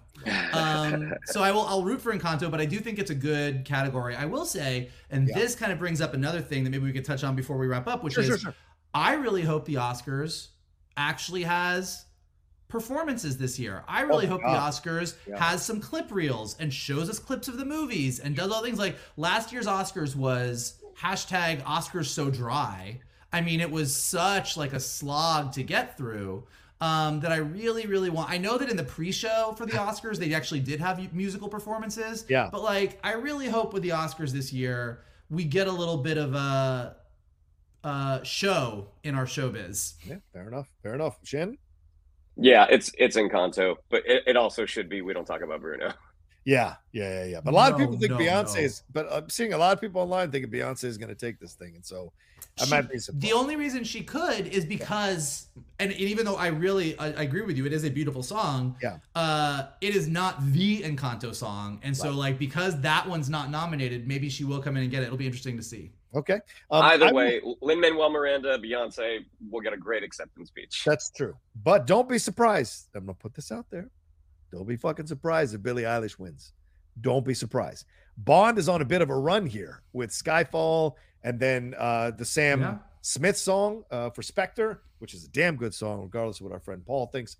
I love that song. And so another Bond song coming in here. And I like this song, the No Time to Die song. I think it's one of my favorite Billie Eilish songs. So I wouldn't be surprised if this one slides in and kind of takes it from everybody because Dos Uruguitas is not the one everyone's talking about. And that Beyonce song, it's not anywhere near the top on the Billboard chart. So I just wouldn't be surprised if that's the song that slides in there and takes it from everybody else. We shall see. All right, let's move on to our second to last category here, cinematography. Dune, Nightmare Alley, The Power of the Dog, The Tragedy of Macbeth, finally, Shannon, and West Side Story. So, Shannon, you look at the cinematography here. Is this where Dune is going to win? Or do you see what are the other films here sliding in and taking that victory? I don't think it is Dunes. I think it will be The Power of the Dog, or I think it will be West Side Story. Really? I think it will be one of those two. Okay. Even though I personally would go with Macbeth. Oh, interesting. You would take Macbeth as the cinematography. The visual palette of that movie, it's unlike anything we've seen in a long time. All right. Mike, thoughts on this? I think the Academy probably, I could be wrong, but I think a lot of people don't think a movie that is 90% CG counts as cinematography. I think that they will go, this looks really pretty, but you built it in a computer, whereas Jane Campion, what she did, West Side, at this point, every movie is using a level of computer technology and visual effects for sure. But I think that that's another piece of it. I think that, and I don't agree. I'm not saying that I think that's true. And I think if it were my money, Dune would absolutely, if it were my money, it would come down to Dune or West Side Story. But I kind of agree with Shannon that I think The Power of the Dog getting so nominated this is probably one where if you're doing your Oscar bets, it would be a safe bet to assume that people are going to get on that Power of the Dog bandwagon, and just every category that it's in, it's just going to be like, yep, it's Jane Campion's year. This is it. This is it. This is it. This is it. Right. Okay. All right. Yeah, I think I would like to see Dune win. I mean, because I think the drumbeat's going to be loud for Dune, but I wonder if that's the one that finally gets the victory for it. But we'll see. We'll see. I don't know overall how that's going to go down for that. So let me move on to the second last thing. I'm sorry, I meant that other one was last. This is best score. Have you guys got a chance to watch these movies here? You do the score horde things. You guys are known for knowing a lot about scores, even though I'm 1-0 against you guys in Matt Notes' show. But here's the scores here. Don't Look Up from Nicholas Britell. Hans Zimmer's Dune. Maybe this is where Dune finally gets it. Encanto for Jermaine Franco. Parallel Mothers, which I was really surprised to see, for Alberto Iglesias. And The Power of the Dog. Johnny Greenwood, who has worked with PTA himself in the past, but sliding into work with Campion here in Power of the Dog. Thoughts on this one? I think the point Vogel made about Power of the Dog, I think that applies to almost every category except anything with music. Anything with music, I think, is going to go Encanto. Okay. Yeah, what do you guys think? Encanto? Sure. Encanto, I mean, I would put my money on Encanto, but Hansi's Dune score is a fucking, I mean, talk about so good. It is something. It is like it is like, I don't even know if it's music. It's definitely score. And I don't mean that in a bad way. I think Hans Zimmer, my brother and I get in this conversation. We debate this all the time. Because I think, not surprisingly, that John Williams is the best movie composer that we've ever had. My brother thinks Hans Zimmer is the best movie composer that we have ever had. And it is two very different types of score, particularly what our boy Hansi does now. Yeah. Like, the Dune score is...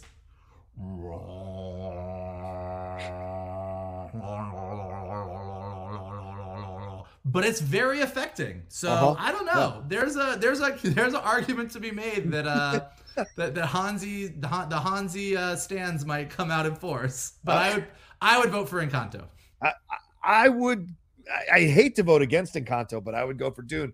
I mean, that score is just God damn. It's the film is nowhere near as effective or moving or powerful without that score. The score is so essential. It's the same way when I felt about The Invisible Man. Wolfish's score there is such an essential part of that film being good. I think the same thing here with Dune. It is such a memorable score, and I think he's better than John Williams. I agree. Go ahead, Mike. What were you going to say? Sir. I mean, John Williams is nice McDonald's. No, I'm just joking. But he's very populist, whereas I think Zimmer is more adept at different genres. The Star Wars theme, the Harry Potter theme, the Jurassic Park theme, the Raiders theme, the Superman theme. True. And that's just off the top of my head. We're not even getting into like second tier Williams. Like, the dude has made more iconic scores through, and you could almost say, okay, well, he had his time in the 80s, but like Harry Potter came along and he came up with music that is so iconically tied to Harry Potter that we can't not hear it. Like the dude, Jaws. I didn't even put Jaws in there. Jaws. It's out of control. Like, you can say what you want, but Williams has the ability to make a iconic theme that will forever be tied to that movie in our minds. And Hans Zimmer, I think that's the difference. As he has evolved as a composer, and in a good way, like has really gone to this like sort of sound, audio sort of like, I am creating a mood and a piece. I think the best. I think, you know what I do think. I think Shannon agrees with me. I think Ludwig Göransson has a shot to take the best of what we love about Williams and the best of what we love about Zimmer. And that dude, keep an eye on him because his scores are fantastic. I'll see you and raise you a Giacchino. I think Giacchino is on his way as well. I think that's the battle, Göransson and Giacchino. I think Göransson is more eclectic. I think Giacchino is a couple of notes off of John Williams, and that's not a knock. I think Giacchino is a plus level composer. Yeah. But I don't know that he has landed that iconic theme in the way that Williams has done over and over and over and over and over again. Okay. I mean, even in Star Wars alone, there's 35 iconic themes that are all Williams. That's why we beat you on that score show. Well, I'm not. I haven't even. Well, you didn't win. I mean, I don't have time to go through Zimmer's incredible scores. There are so many here. There are so many. I mean, we're talking Lion King, Prince of Egypt. We are literally talking about like the top 2 composers that exist. Yes. I know. Gladiator, for God. Gladiator is where he hits the next level. Like, honestly, the score. Gladiator's great. For Gladiator and going into Invincible, Black Hawk Down, those are incredible scores. And Last Samurai, which is one of my favorite, bar none, for sure. Batman Begins. Come on. The Nolan trilogy. The Nolan trilogy. Nobody said Zimmer wasn't good. I feel like that's what you're saying. Inception, no, Megamind, Rango. All right, now you're just saying words. Man of fucking Steel, which is one of the greatest ever. Hudson Hawk. All right, I will put Williams' Superman theme above Zimmer's Man of Steel. I'm just telling you. That's crazy. That's crazy. Zimmer's Man of Steel is better. But both of them evoke a different feeling, but they're both incredible. Yeah, one is a good Superman movie and one is Man of Steel. Okay. All right, let's move on. Last one here. And then, of course, we're getting them from The Hollywood Reporter. Best visual effects, and this is leading our way to ending our discussion here by talking about Spider-Man. But Dune nominated here for Best Visual Effects. Free Guy. Nice to see Free Guy get a little nomination. No Time to Die. Shang-Chi and the Legend of the Ten Rings. Spider-Man No Way Home. Here are the 2 that's missing. Godzilla versus Kong, which a lot of people are playfully and maybe some seriously saying it got snubbed, and also Eternals. So thoughts on this category, ladies and gentlemen? Shane, I'll go to you first since Mike went first last time. What do you give visual effects thoughts? I actually would agree on the Godzilla versus Kong visual effects. It was just, they were in a movie that was so kind of... that it's very easy to forget, and also that came out all the way back in March, and at this point it's so far in people's rearview mirrors. Eternals, I wouldn't agree in terms of the special effects. I think you could make a case for Eternals in cinematography. I think so too. Fair point. But in special effects, I wouldn't agree. I mean, this is the category that is Dune's to lose. Even though I personally would be voting for Spider-Man. Dune is probably going to win it. Okay. Michael, who you got in this? Well, here would be my question. And look, Spider-Man No Way Home is like one of my favorite movies of the year, but what special effects in Spider-Man No Way Home make it a better superhero movie than all the other amazing superhero movies that we get? Ooh, interesting. Okay.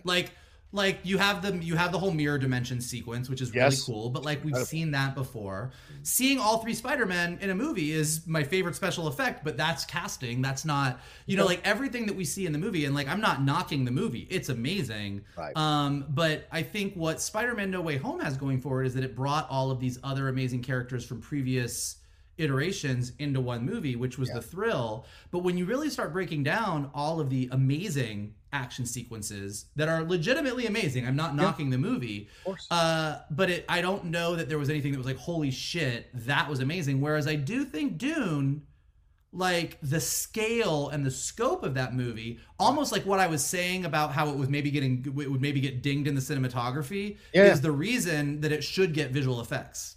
Okay. All right, fair point. But now what about the other side of this? Now, for me, I say Dune is the one that wins here, or don't be surprised if Shang-Chi wins it, because a lot of people really did enjoy Shang-Chi, and maybe that'll be the one they nominate for.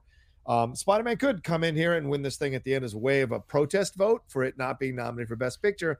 A lot of people upset about this, I see online on social media, although with the realistic belief that it was a long shot anyway because it's a superhero movie. Do you guys think this should have been nominated? I see people complaining, saying no, because you had to have watched all the other movies. Well, the same thing with fucking Lord of the Rings. You'd had to have watched the first 2 to get Return of the King. So why couldn't Spider-Man? What? Why couldn't Spider-Man No Way Home? But you're talking 3 movies that were released in 3 sequential years versus Spider-Man, which goes back 20 years, and that's what is it like? But there were movies released every year, right? For those 20 years, I would say. So yeah, I don't know. I think where it deserved the nomination is this is the movie that got people back to theaters. That's where I think it deserves. That's where I would say it deserves a nomination. As a movie, I think it's fantastic. Do I think it holds up against some of the others that were nominated? No, but Shannon wants to add the honorary Nicole Kidman "Put Your Butt in a Seat" AMC award because here they are award. All right. Well, what do you think about that, Michael? Were you surprised by it? Do you think it should have been nominated? I wasn't surprised it wasn't nominated, but I think this does speak to the bigger, not even the issue with the Oscars. This is the bigger debate and it's literally the bigger. Every time you see a headline that says so and so thinks superhero movies are ruining cinema, so and so would never direct a superhero movie. This is the push and pull of this. It's the commercial business side of the movie industry and the artsy fartsy artistic side of the industry, and where those things meet. And a movie that is making billions and billions of dollars at the box office about a guy who has spider powers and 2 other dudes from separate universes who have spider powers and all of their villains coming together to fight. There is it's not even an age thing. There is a certain level of the industry that goes, glad you got people in the seats, but that's not an artsy movie. Power of the Dog, that's an artsy movie. Right. And so I don't know what the answer is. Like, by any stretch, when you look back on this year, Spider-Man No Way Home is the #1 movie of the year, like financially, but also, to Shannon's point, the movie that got all of us excited about movies, the movie that got people in theaters. The first time any of us couldn't get tickets in a long time because it was sold out for days. And so I actually agree with Shannon that there's something to be said for the movies that actually wow us and excite us, but that's not what the Academy is necessarily taking into account. And I don't know if that's a right thing or the wrong thing. I actually can't decide. Okay. I think it would have been a nice, bold step forward for them to nominate this movie, because the thing is, these movies have to resonate and they have to be remembered. This, to me, isn't, I mean, Avengers Infinity War, Avengers Endgame, those are 2 incredibly well done, artistically well done movies, okay? This isn't Expendables 3, like blow-ups and having fun or whatever. These films have something really powerful to say about the human experience. There is tragedy, there is loss, there is risk, there is sacrifice, and there is a fighting of an entity that's going, yes, to destroy the world. But if you strip it down to a micro story, it is about fighting against evil in the world and coming together as friends, ignoring differences, putting country lines aside to come together to fight against something that threatens their very existence. And a lot of these films can go this route. And look at Spider-Man No Way Home. It's about this guy confronting loss and tragedy, a very huge loss in his life, and getting help from people who have walked other paths before and have experienced the loss before, coming together to talk with him, to guide him out of the anger into a better place. So all of that, suits and, people portals, but it's about that power of connection. And I think that's another reason why this thing should have been nominated. I mean, look, Nightmare Alley. If I was going to make an argument, if I was going to go toe to toe with like a cinephile on Spider-Man No Way Home, like, I think what you do say is, I think what you would say is and agreeing with you, not arguing with you, but agreeing with you, I would say that first of all, the very fact that they took 3 different versions of a franchise and managed to intertwine them successfully and have each of those individual franchises feel like there was a payoff is actually a storytelling feat that is way bigger than just here's the latest superhero movie. Right. Also, beyond that, if you're going to look at, as you were saying, Shakespeare as sort of the crowd pleaser of his day, and you're going to look at the source material of comic books as the crowd pleasers of our day, the fact that they took the origin of Spider-Man, the Uncle Ben, the The Great Power Comes Great Responsibility, and completely flipped it around, handed it to Aunt May, and made the last movie in this franchise almost the origin story of Spider-Man, is also really impressive. If you were to all of a sudden have someone come along on Apple Plus with a black and white movie where Shylock, Macbeth, and Othello all met together and had some conversation about love and loss and what it means to do whatever, and like mixed and matched Shakespeare, you can be fucking guaranteed that that movie would get a bunch of fucking nominations, and everybody would be up their butt being like, look at the way they broke down Shakespeare and rebuilt Shakespeare in a really interesting way. Wasn't that fascinating, the way they took the bard's words and twisted it around? But you do that with a comic book franchise and everyone's like, yeah, okay, it's another thing that's ruining Hollywood. Yeah. And I would say that that is the reason that No Way Home deserves to get nominated. Thank you for coming to my TED Talk. That's a good TED Talk. Agreed. The Willyverse or the Shakespeare verse. I don't know. What would you call it? The Shakespeare. The Willyverse. I don't know. Willyverse. No, that's a different thing, and that's not appropriate. And for those who are, I think you can find that on the internet someplace. Yeah, not in a good place. And for those of you who are mad fans of Charles Dickens novels, there is a show called Dickensian that came out on BBC where all the characters from his novels interact in a town, and their stories interact with overall stories as well that are happening. Really a brilliantly, deftly made series that works so well with a lot of great British actors. So if they could have done the Willyverse, I think I'd be down to see the Willyverse. Anyone being able to connect those Willyverse would have been incredible. And Soul on my side saying she likes the Willyverse. That's why it's no Din 1, but I'll take it for now. All right, come on. Let's wrap up here. Thank you so much for joining us. I mean, 2 hours just flew by talking about these Oscars nominations. We really appreciate it madly, you all hanging out with us. Thanks for all the Streamlabs and Super Chats. And please remember to hit a like on this video. Hit a like on this video. We're at 150 likes. Let's get to 200 likes as we're wrapping up here. Shannon, what do we have to tell them? Yeah, if you'd like to follow us on social media, on Twitter, it's at @geek_buddies, on Instagram at @the_geek_buddies. If you'd like to follow me on social media, on Twitter, it's at Shannon_McClung, on Instagram at Shannon the Geek Buddy. If you would like to follow Mr. Vogel, it is at MKToon. If you would like to follow Mr. Roca, it is at The Roca Says. Mikey? If you enjoyed talking Oscar nominations with us and you want to see more fun content like the Willyverse, here is how you can make that happen. Definitely hit the like button below, subscribe to Johnny's Outlaw Nation page, check out all the amazing content. You guys in the comments have been amazing, but leave some comments below as well. Who do you think is the one to win? What's going to sweep? What was snubbed? How do you feel about Dune? How do you feel about Spider-Man No Way Home? What do you think about geeky content versus cinematic artsy-fartsy content? Like, let us know all of that in the comments. If you are listening to us on Spotify or Apple Podcasts, thank you very much. Take a minute to leave us some stars, leave some comments, helps us go up in the rankings so people can find us on our entertainment podcasts. And as always, the best thing that you guys can do is retweet this video, post it on your socials, send it to your friends, and tell everybody that if they like geeky stuff, they should be hanging out with your buddies, the Geek Buddies. Absolutely. Absolutely. And real quick comment here from Cesar Cespedes, who says Alan Moore's League of Extraordinary Gentlemen does the same with novel characters. Yes, they do, Cesar. Yep. Definitely pick up the first version. That is one of Shannon McClung's favorite comics that made him still try and defend that shitty ass movie. I don't try to defend the movie. Yeah, I think we anymore. Yeah, true, fair point. I think we did go to see that. We talked ourselves into liking that movie. That was having a framed poster of it does not mean I'm defending it. Okay.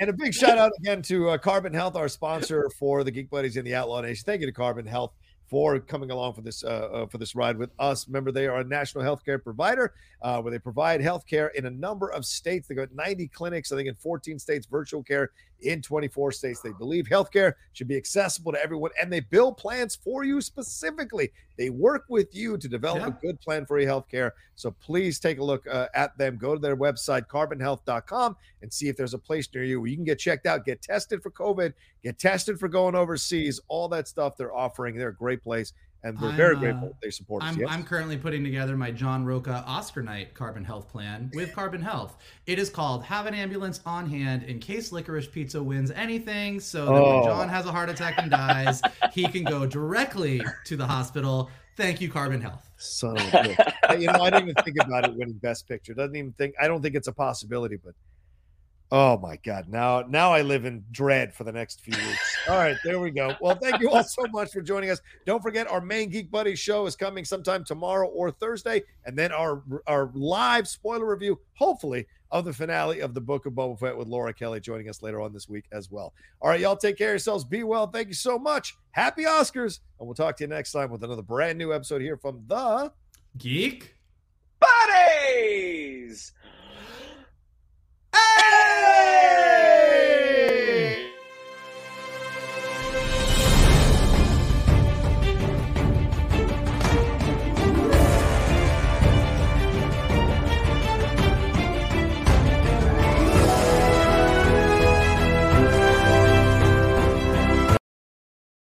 Hey there, it's Rachel Ballinger, and I am extremely excited to invite you to Rachel Uncensored. It's my podcast where I sit down and get real with my friends and celebrity guests, where we talk about all sorts of topics. And sometimes we might be under the influence when we do so. We cover things from personal stories to hot button issues. And it's the only place on the internet you can find an uncensored version of me. It's a side of me that you might not have seen before because it's not the most family or brand friendly. But don't worry, I'm still sort of slightly a decent human being. If you're intrigued, then make sure you check it out. New episodes drop every Wednesday. You can find it on Apple Podcasts, Spotify, or wherever you listen to podcasts. Trust me, you won't want to miss out on the fun and candid conversations we have here on Rachel Uncensored.